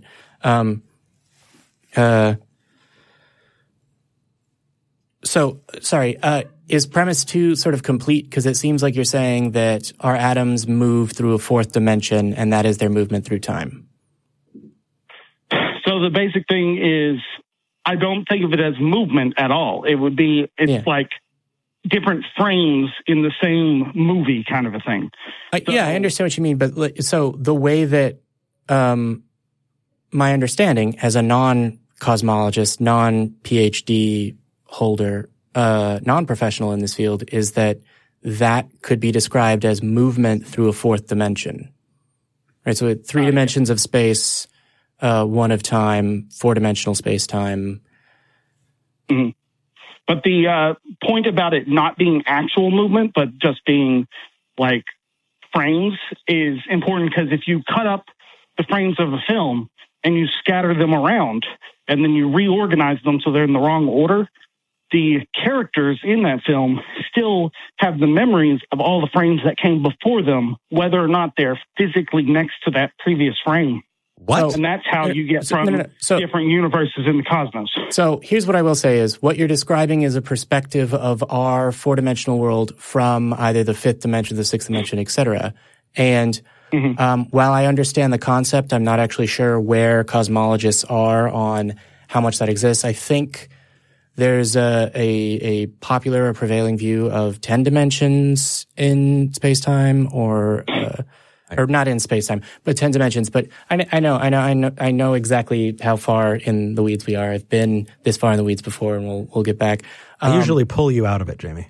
Yeah, but it's the caller. So neener, trump card. No, because I can just caller. No, then finish. We got all the callers. So yeah, we're coming up on the end of the show. But the idea here, basically, I'm following you all the way up until a thing that could travel through the fifth dimension could travel from different points in space-time.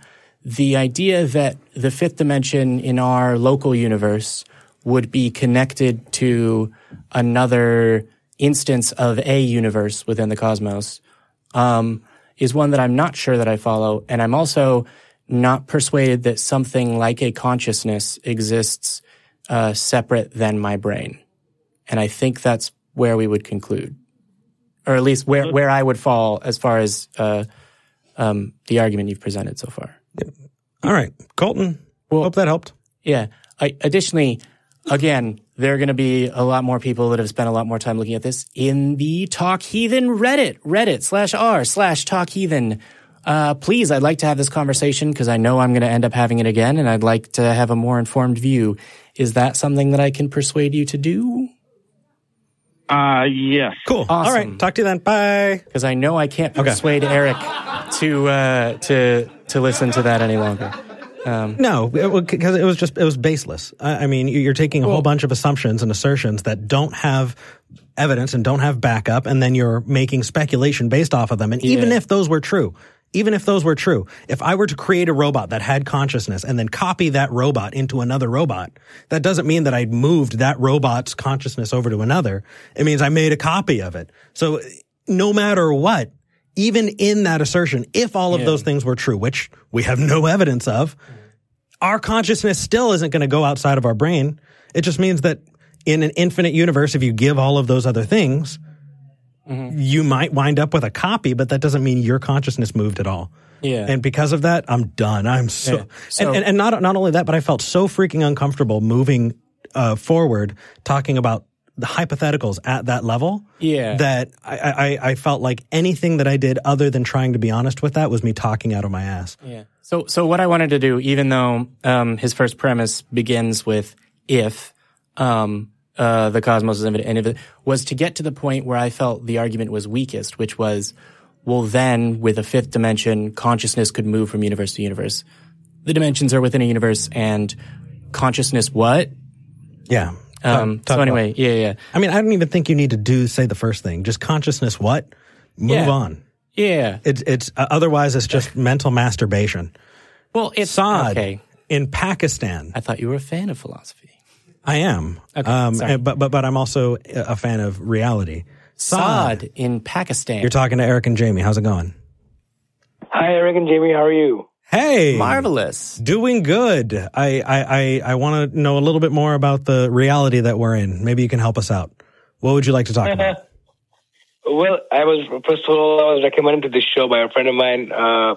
And well, the thing is that I have a lot of friends who are atheists. I was actually rooming, I lived with a person who was a atheist for 1 year in college.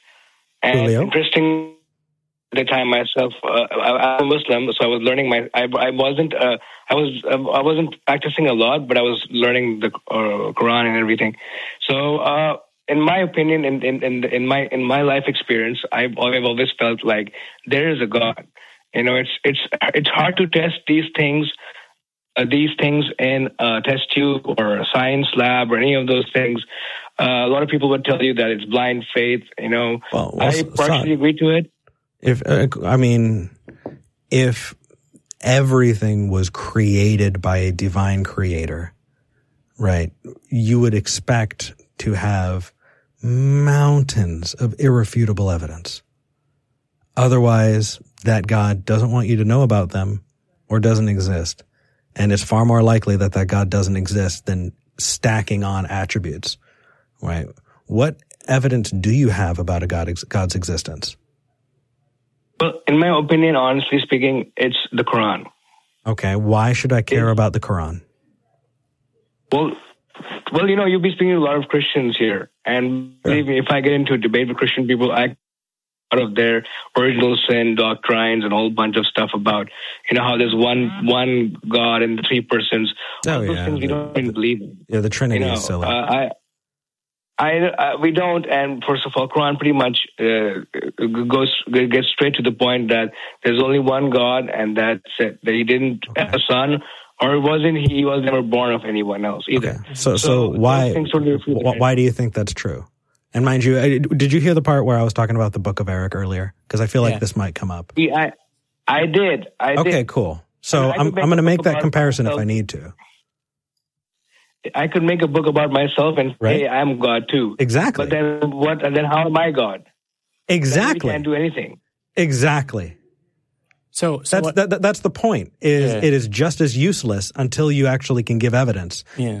I'm doing it sarcastically, trying to prove a point that a lot of these arguments that get brought up about the existence of a God are just as nebulous as any other unproven, unsupported assertion. And so I'm using that as a shortcut to try and go, if that's true, then this is true, and this is obviously not true. So, moving from there. Does that make sense? Well, it does. Let me ask you something. Have you read the Quran ever? Do you know the history of how it was compiled and how it was written and everything? Not expertly. No, and I don't care. Really, I can open a math book and not have to know the history of mathematics to understand and test whether or not math checks out. I really don't care. Tell me why it's true or how to determine it's true. Well, it was revealed to a prophet. Don't care. Tell me how it's true. You're good. You guys are good. No. I'm honest. The thing is we've gone off into the weeds a couple times. Yeah. We're toward the end of the show. I have two more callers after you, and so I don't want to beat around the bush. Eric is being very time sensitive. I hope that you don't interpret that as anger or impatience. No. Well, I'm impatient, but it's not because of you. It's not anger at you. It's possibly anger at different ideas. We are very glad you called. We do not get enough calls from Muslims, and therefore haven't done enough research. Well, yeah. Doesn't matter. Thank you for calling. Either it's true or not true. Yeah. Right. So you said that there's a prophet. You said that there's one God. I said that I'm God and that orcs made it to Azeroth. By the way, there was somebody in the live chat who said that orcs are tortured elves. That's in Lord of the Ring. That is not in World of Warcraft. Know your lore. So Saad, I don't care. Show me that it's true, and then I'll care, and then we can go into the details. How do you know it's true? Well, let me tell you this much. There were a lot of scientific facts in the Quran itself that people never knew about 1,400 years ago. Yeah, like what? So, in fact, the Big Bang Theory, embryology, all of those things are... Give me one example. Give me one example, and we'll move forward. Give me your best, because we don't have a lot of time.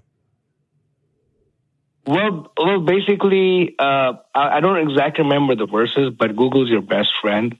There's a certain part in the Quran that actually explains how, the Big Bang happened and how the world was created. Really? In fact, the whole process of embryology is even explained in the more Quranic style. Is it hidden? Are people reading things into it? Or are you saying, he's saying in the that Quranic there is style. Scientific language that actually breaks down science the way we understand it, and we just didn't do anything about it for a couple thousand years till we figured it out otherwise? There's a lot of scholarly texts that talk about all the scientific evidence in the Quran. Oh, why do you need scholarly text? Read the Quran. Doesn't it say it, or do you have to interpret it?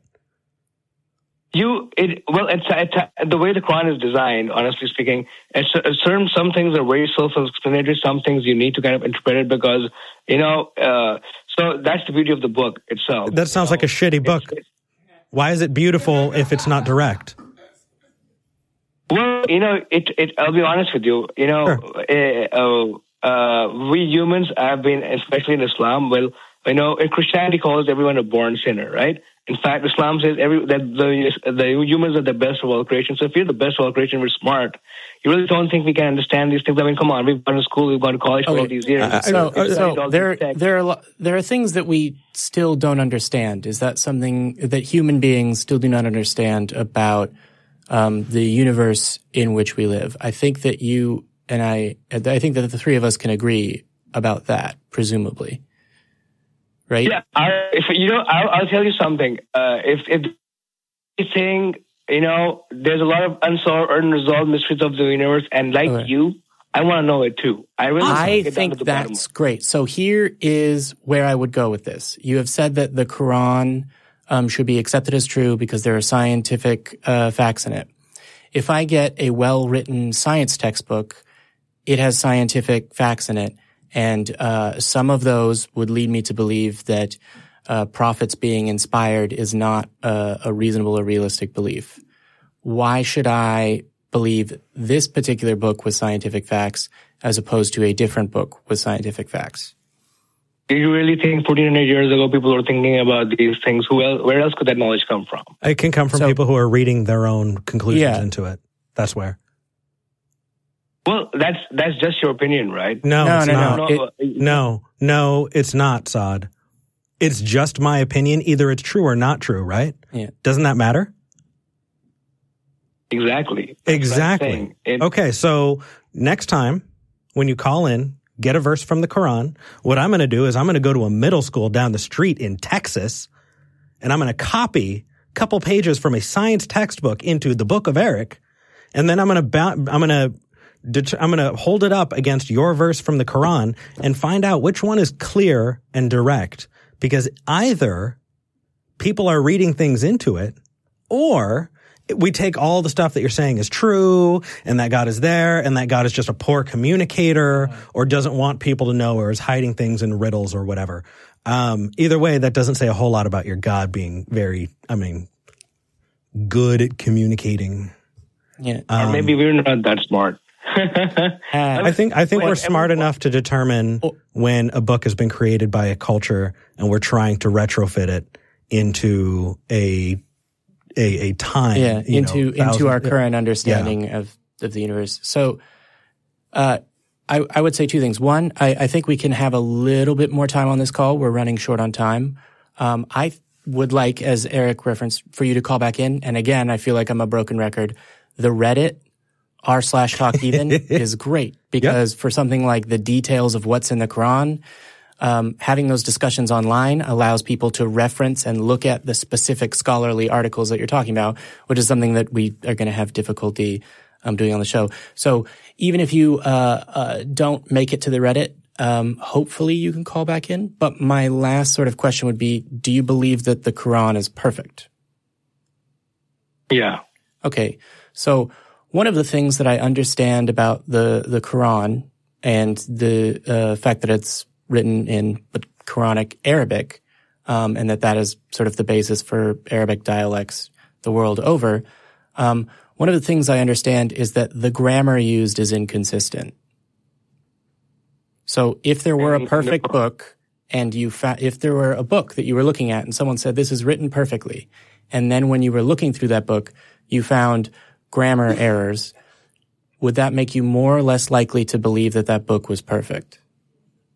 Are you talking about the translation or are you talking about the actual Arabic? The actual Arabic. So in the hypothetical, I shouldn't have brought up the Quran. In a hypothetical, I bring you a book and we'll say it's in English. And I say, this book is written perfectly. And you open it and you go, there's a grammar error right here. And I swear loudly and then call my publisher. Would you be more or less likely to believe the claim that book that had a grammar error was perfect? Well, maybe not in this case. Yeah. Yeah. So if the same thing were shown to be true, maybe it is, maybe it isn't at this point. If the same thing were shown to be true about the Quran, would that cause you to think about the statement that the Quran is perfect and the perfect word of God? I don't know about the grammar aspect of it because I myself can read Arabic, but I can't really understand it, I also read the translation, because in Pakistan, the Urdu language is very similar to the Arabic language. And however, this uses the same script as well. But, if you ask any Pakistani in Texas, they'll probably tell you that they can't speak Arabic for the life of them, but they can understand, they can just recite it, like they can read it, but they can't speak So, the way ever since I was young, I was growing up, we were supposed to learn it for the 5 times prayers and everything. So, and I've never encountered any such grammatical errors, and I'm the kind of guy who grew up literally questioning a whole bunch of things about Islam too. I grew up literally questioning people who thought they knew their stuff, but they didn't. I would ask them stupid questions. Excuse me. I would ask them questions like, there's certain Muslims who believe that pornography and music is not allowed in Islam, and I myself was a huge music fan growing up, still am. My favorite band is Def Leppard, by the way. So see, Muslims are cool too, by the way. Just letting you know. No. I know. I would have a beer with you. I not only I don't know whether he thinks you can have hookah with me. You can have hookah. Yeah, I was going to say probably he still considers alcohol to be. I would have a beer near you. Yeah. You can have alcohol with me. There we go. Sit back, listen to music, and we can argue about whether or not your Bible, your holy book is true. What I will say is, just as a quick aside, because Eric is going to cut me off as I get into this last part, the Reddit and callback. What I will say is, one, I can't blame you for not learning Arabic. Holy fuck! No regular verbs? Are you kidding me? Fuck. So sorry. So yeah, it's not an easy language to learn. I understand that. But what I'm saying is, given that you believe that the Quran is the perfect word of God, presumably you believe there are no grammatical errors. Yeah. Okay. Presumably. So that would be a sort of good thing for us to look at. There was something else I was going to say. I was going to ask the side question. Wait, what language are you referring to that uses the same script as Arabic? Urdu. Oh, okay, cool. I didn't know that. You learn something new every day. Yeah, Urdu, Persian. I think Urdu. Here's some trivia for you. Urdu is a mixture of Arabic and Persian and a whole bunch of other languages. Okay. I thought that Farsi used a different script. In Urdu. In fact, the word namaz, which means prayer, the salah prayer, that Arabs say as salah, namaz is actually a Persian word. Roza, which means fasting, is a Persian word. Okay. If I ask another question about language, Eric might stab me in the eye. But this is awesome. I don't think Eric's going to let me get away with asking you these questions next week on the show. Our producer has trained us, and we are already. Over time, we want to get to the next two callers, and so I am fearing the lash right now. It is not Jamie's fault. I'm sorry. No, you're fine. Things usually are my fault, so you can't be blamed for jumping to that conclusion. What I will say is, I hope that you call back next week, and please, even if you don't want to have discussions on the Reddit, email us because I have more questions. Yeah, I should have brought Quranic evidence. Honestly speaking, that was that should have been something I did, but I probably overlooked it because I wasn't aware of what kind of questions you'll be asking me. Yeah, and you know what? I can't blame you for not bringing citations. Yeah, and I can't really say it myself. This is the verse, or this is the verse, because I'd be misquoting a religious book. Also, like I said, I've questioned a lot of things about a lot of so-called scholars to mention about this isn't allowed, this is not haram, this is haram. I would be totally anti-haram police in back home. In Pakistan. So I learned a lot of things. In fact, I learned a lot of things that music and pornography are actually all right. I learned through a professor of Islamic studies back in what we call O levels, is what 11th grade is in America. Mm-hmm. So he taught me those things, and I was like, in fact, he told me that you really think I'm a fan of Aerosmith and Metallica? I was like, you're kidding me. Because you'd never expect a religious person, a pious man, to listen to music like this, you know? So our producer is in our ear now a little bit. And I actually have one thing really quickly for you, and that is when I was a believer, it was brought to my attention that if you look at the can of Monster energy drink, that the claw marks of the monster, each individual claw mark looks like the Hebrew, the sixth letter in the Hebrew alphabet. It's not that. And because of that, it creates a 666, which is the sign of the devil, and therefore it is a veiled satanic message that if you're smart enough, you can get to understand. And their motto is Unleash the Beast. Yeah, they're Unleash the Beast. Do you think that sounds remotely plausible, or do you think that sounds silly?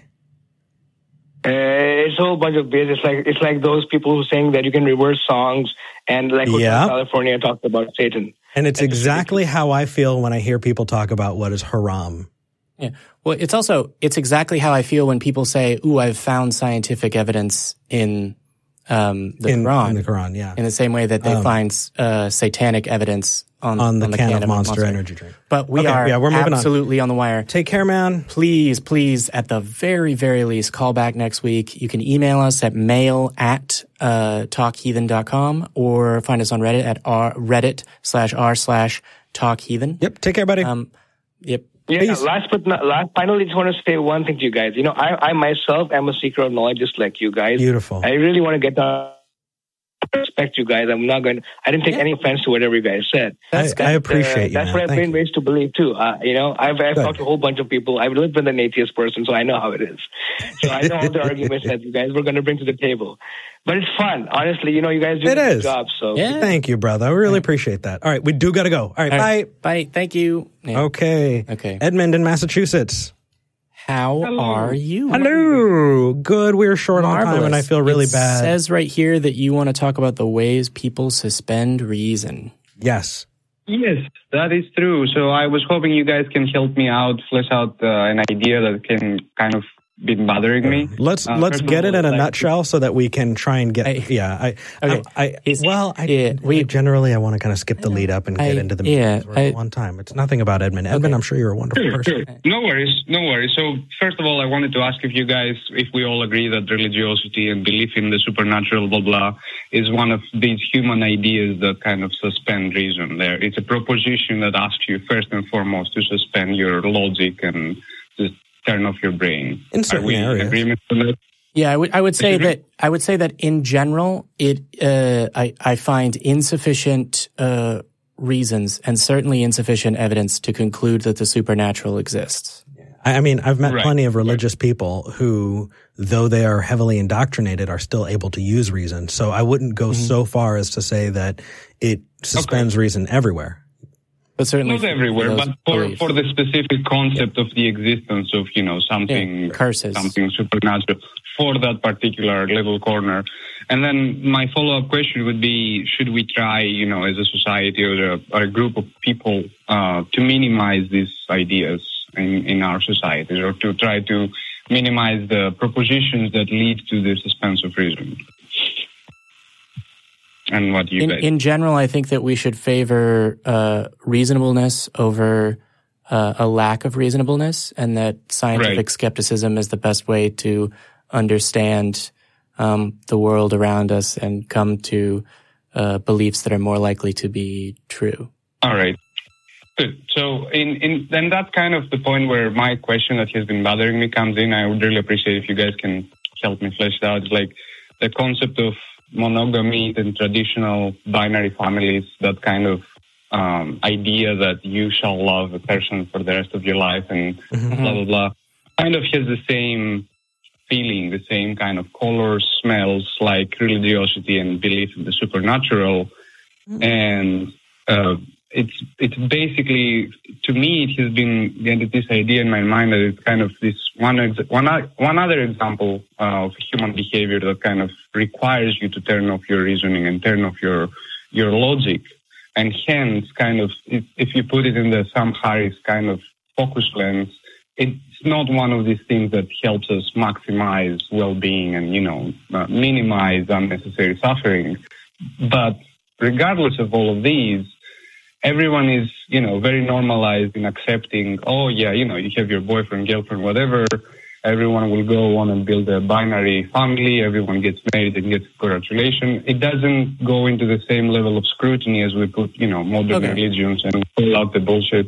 And it's kind of been bothering me, and I just wanted you guys to help me figure out where my fallacy is in that trail of reasoning. Okay, so what I'm hearing you describe is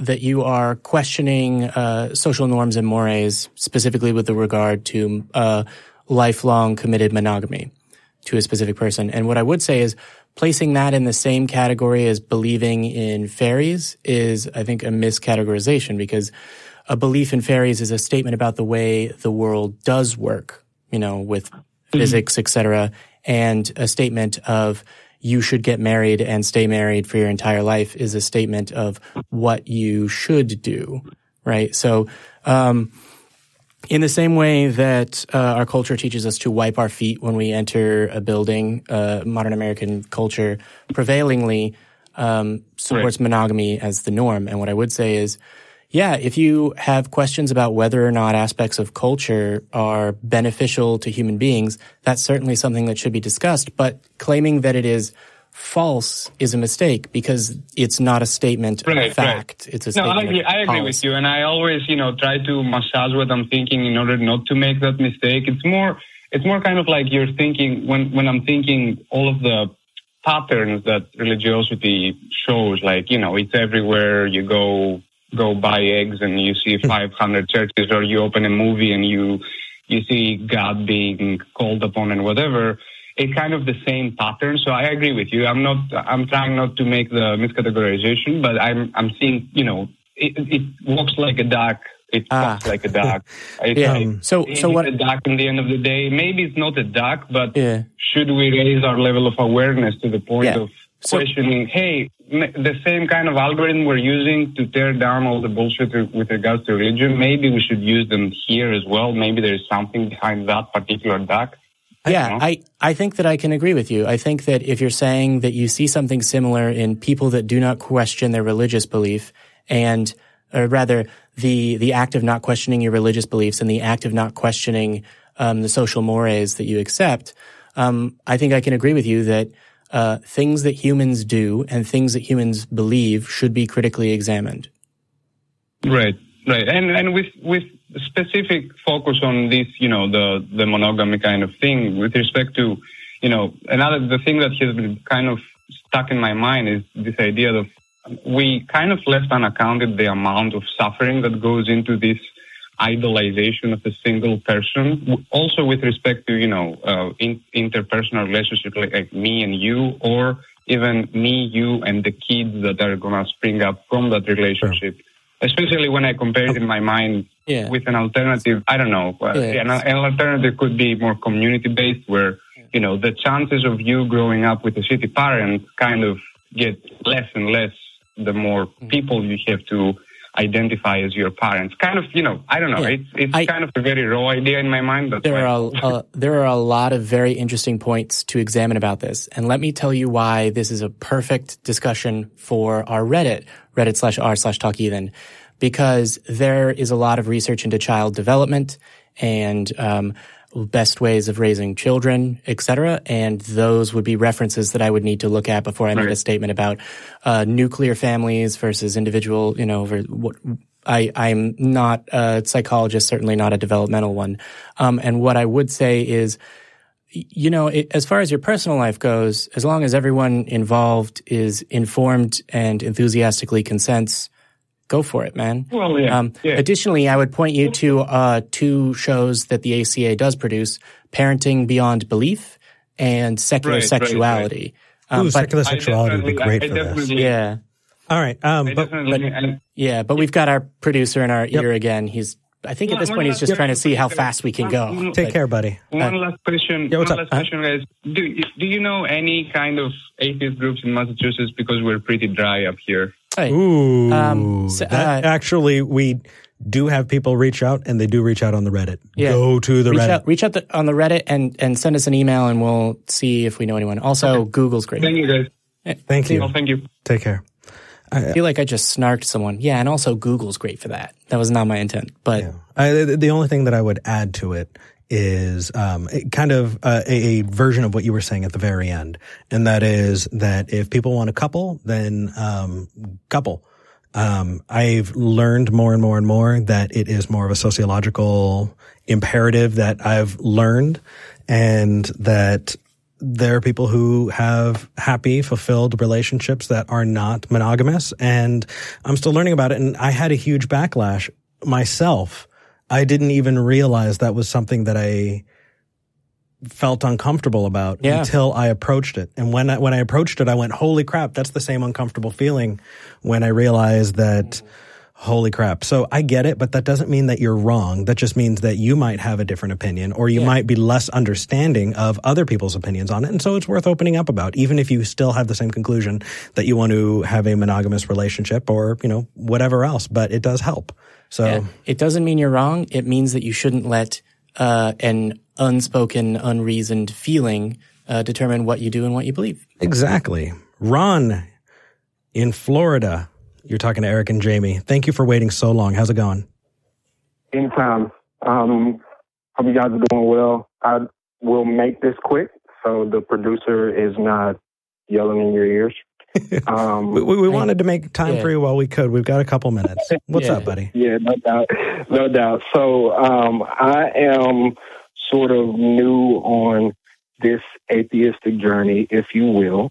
Mm-hmm. And one of my friends suggested to me going to a Universal Unitarian. Mm-hmm. I don't know if I could call it a church. Yeah, it is. I mean, they consider themselves Pentecostals don't call it a church, but UUs call themselves. Yeah.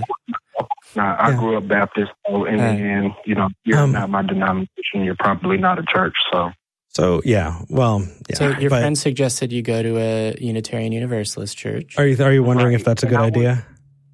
Well, yeah, I was wondering if that is, I guess, considered religious. Looking at the website for the particular one that's in my area, it talks about spiritual growth, and I'm kind of a little bit iffy. There are certain things for me right now that fall into the category of, if it looks like a duck, quacks like a duck. Holy moly! There's a lot of that's funny. There's a lot of ducks on this episode. Yeah, right. So I know how to define duck properly anymore. So Ron, I just wanted a little bit of advice with regards to that. Actually, can I give a quick shout out as well? Yeah, go for it. To the call screeners, because I actually had another question. Yes, Chelsea, you're amazing. The call screener actually cleared another one up for me, so that will also help in preventing the producers from screaming in your ears. Love it. Yeah. So there you go. Just trying to find out about you. No worries. Okay, so what I would say, geez, I'm picking it up from you. I never said what I would say until. Anyway, Ron, in my experience, UU churches have been a really fun, exciting place to go. You do not have to be specifically religious. And in fact, I've met plenty of atheists there. The thing is, I've met a lot of wooey atheists there. It's not necessarily a place where skepticism lives. It's a place where community, kindness, compassion are. And I would say that if that's what you have access to, then go get some community. But I would definitely warn you, be patient with the woo, because it is super real. That doesn't mean that they are bad or mean. It just means that they might have some pseudo-spiritual beliefs that don't necessarily hinge on a God. But, as far as I'm concerned, I think UU churches are a really nice place for people to get together, even if they aren't skeptics. It's nice. So what I will say is, in my experience, they could be different. I'm pretty sure that they're not going to hate you, but I think when you go, you're going to think they're wrong. So as far as, man, I really want community. I don't know how active you were in your church or how much that made your social life and how much that's been impacted by you leaving the church. People go to UU churches, a all the time for community. There's the infrastructure. There's the people there.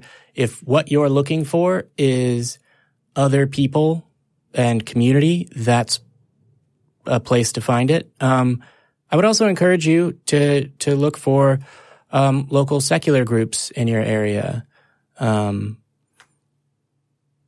Yep, you guys both just hit the nail on the head for me.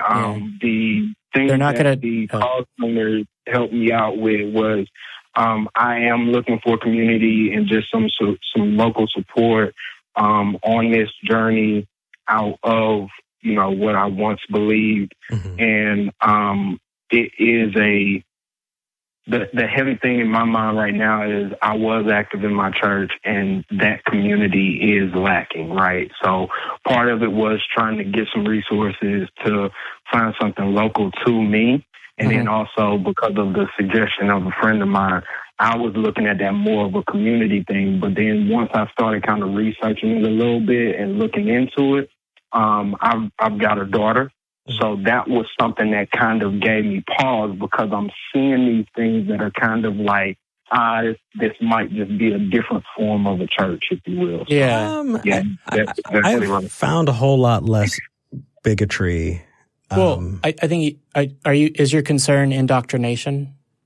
And just sort of like more so, trying to, one of the beneficial things that you guys have just talked about. So I've been listening to ACA stuff on YouTube for probably a good 3 weeks now. And nice. One of those things I have listened like and subscribe. To was Parenting Beyond Belief, right? Obviously, I'm a parent. And a lot of that is just not wanting her life to start off with that indoctrination, if you will. So that's the thing that kind of gave me pause, and I was like, well, let me ask. Wouldn't hurt, Sure. I definitely giving your daughter the best education possible and knowing all of the different things is fantastic. And I would say that you definitely don't want to insulate yourself from other opinions, especially when, if that is the best available, you don't want to push it away. But you do have great community that you can get online right here. And I wish you the best, man. And I love that you brought up Parenting Beyond Belief because that is a show that not everybody knows about. Parenting Beyond Belief is an ACA production, and it has Claire Woolner, who's from Godless Bitches and who's also the president of Foundation Beyond Belief. Yeah. It has Dale McGowan, author of Parenting Beyond Belief, the book that it's named after. Yeah. It has Joy Heinrich, who also did a book about parenting. It's also Mandisa Thomas, founder and president of Black Nonbelievers, is often on and is one of the regular hosts that cycles through. Kendall Hopkins. It's a pretty star-studded cast. I really enjoy it. I wish more people got to find out about it. I'm glad you mentioned it. Indeed. Yeah. And I would say we got to wrap this up here, but what I would say is keep us updated, Ron. Send email to mail@talkheathen. I feel like that's more of actually, if you're on Facebook at all or willing to tolerate having a Facebook at all, it's worth it to have the ACA Productions or Atheist Experience official discussion group, just because online community is not the same and it is not a replacement for it, but it can be very helpful because, oh my gosh, this person was trying to tell my daughter at the grocery store that everything was made by Jesus. Having 10 people respond, yeah, I hate when that happens, is a really cathartic thing. So I would encourage you to join that and keep us updated. Cheers.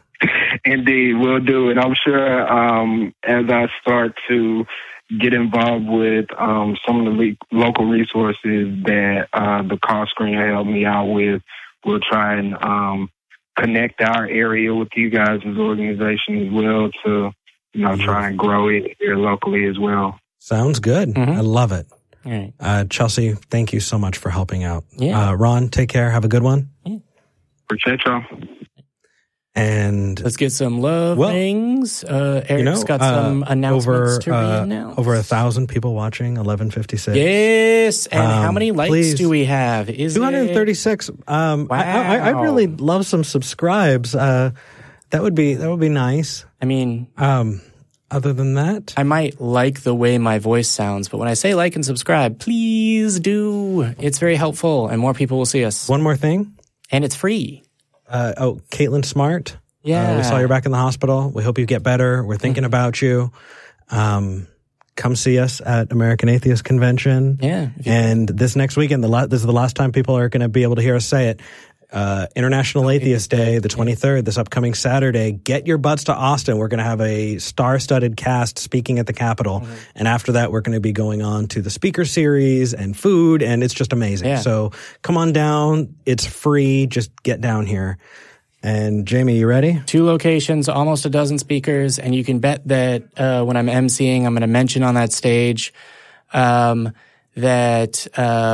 if you don't believe, you should be able to find community everywhere, and you should recognize that the 23rd of March is an international day of solidarity. Wear green. I know today's St. Patrick's Day, and we're wearing green. Yeah. But, so it's international. There is the hardworking crew, the call screener, and all the people that make this possible. We may talk and be on camera and under pressure, but they do harder work and more complicated work. Damn straight. Love you guys. And, we'll be there telling believers that we don't hate you, we just think you're wrong. I said all of it. Nothing for Eric. If you do believe we don't hate you, we just think you're wrong. They love me more. Oh, they never cut it fast they do. enough.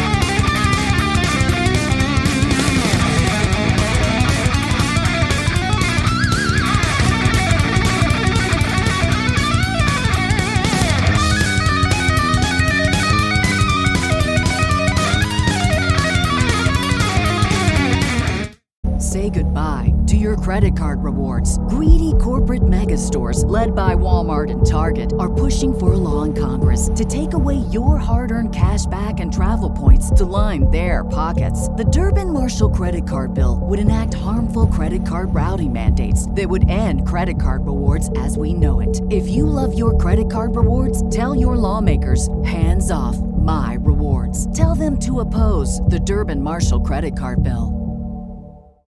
As humans, we're naturally driven by the search for better. But when it comes to hiring, the best way to search for a candidate isn't to search at all. Don't search, match with Indeed. When I was looking to hire someone, it was so slow and overwhelming. I wish I had used Indeed. If you need to hire, you need Indeed. Indeed is your matching and hiring platform with over 350 million global monthly visitors, according to Indeed data, and a matching engine that helps you find quality candidates fast. Ditch the busy work. Use Indeed for scheduling, screening, and messaging so you can connect with candidates faster. And Indeed doesn't just help you hire faster. 93% of employers agree Indeed delivers the highest quality matches compared to other job sites, according to a recent Indeed survey. And listeners of this show will get a $75 sponsored job credit to get your jobs more visibility at Indeed.com/podcast. That's Indeed.com/podcast. Terms and conditions apply.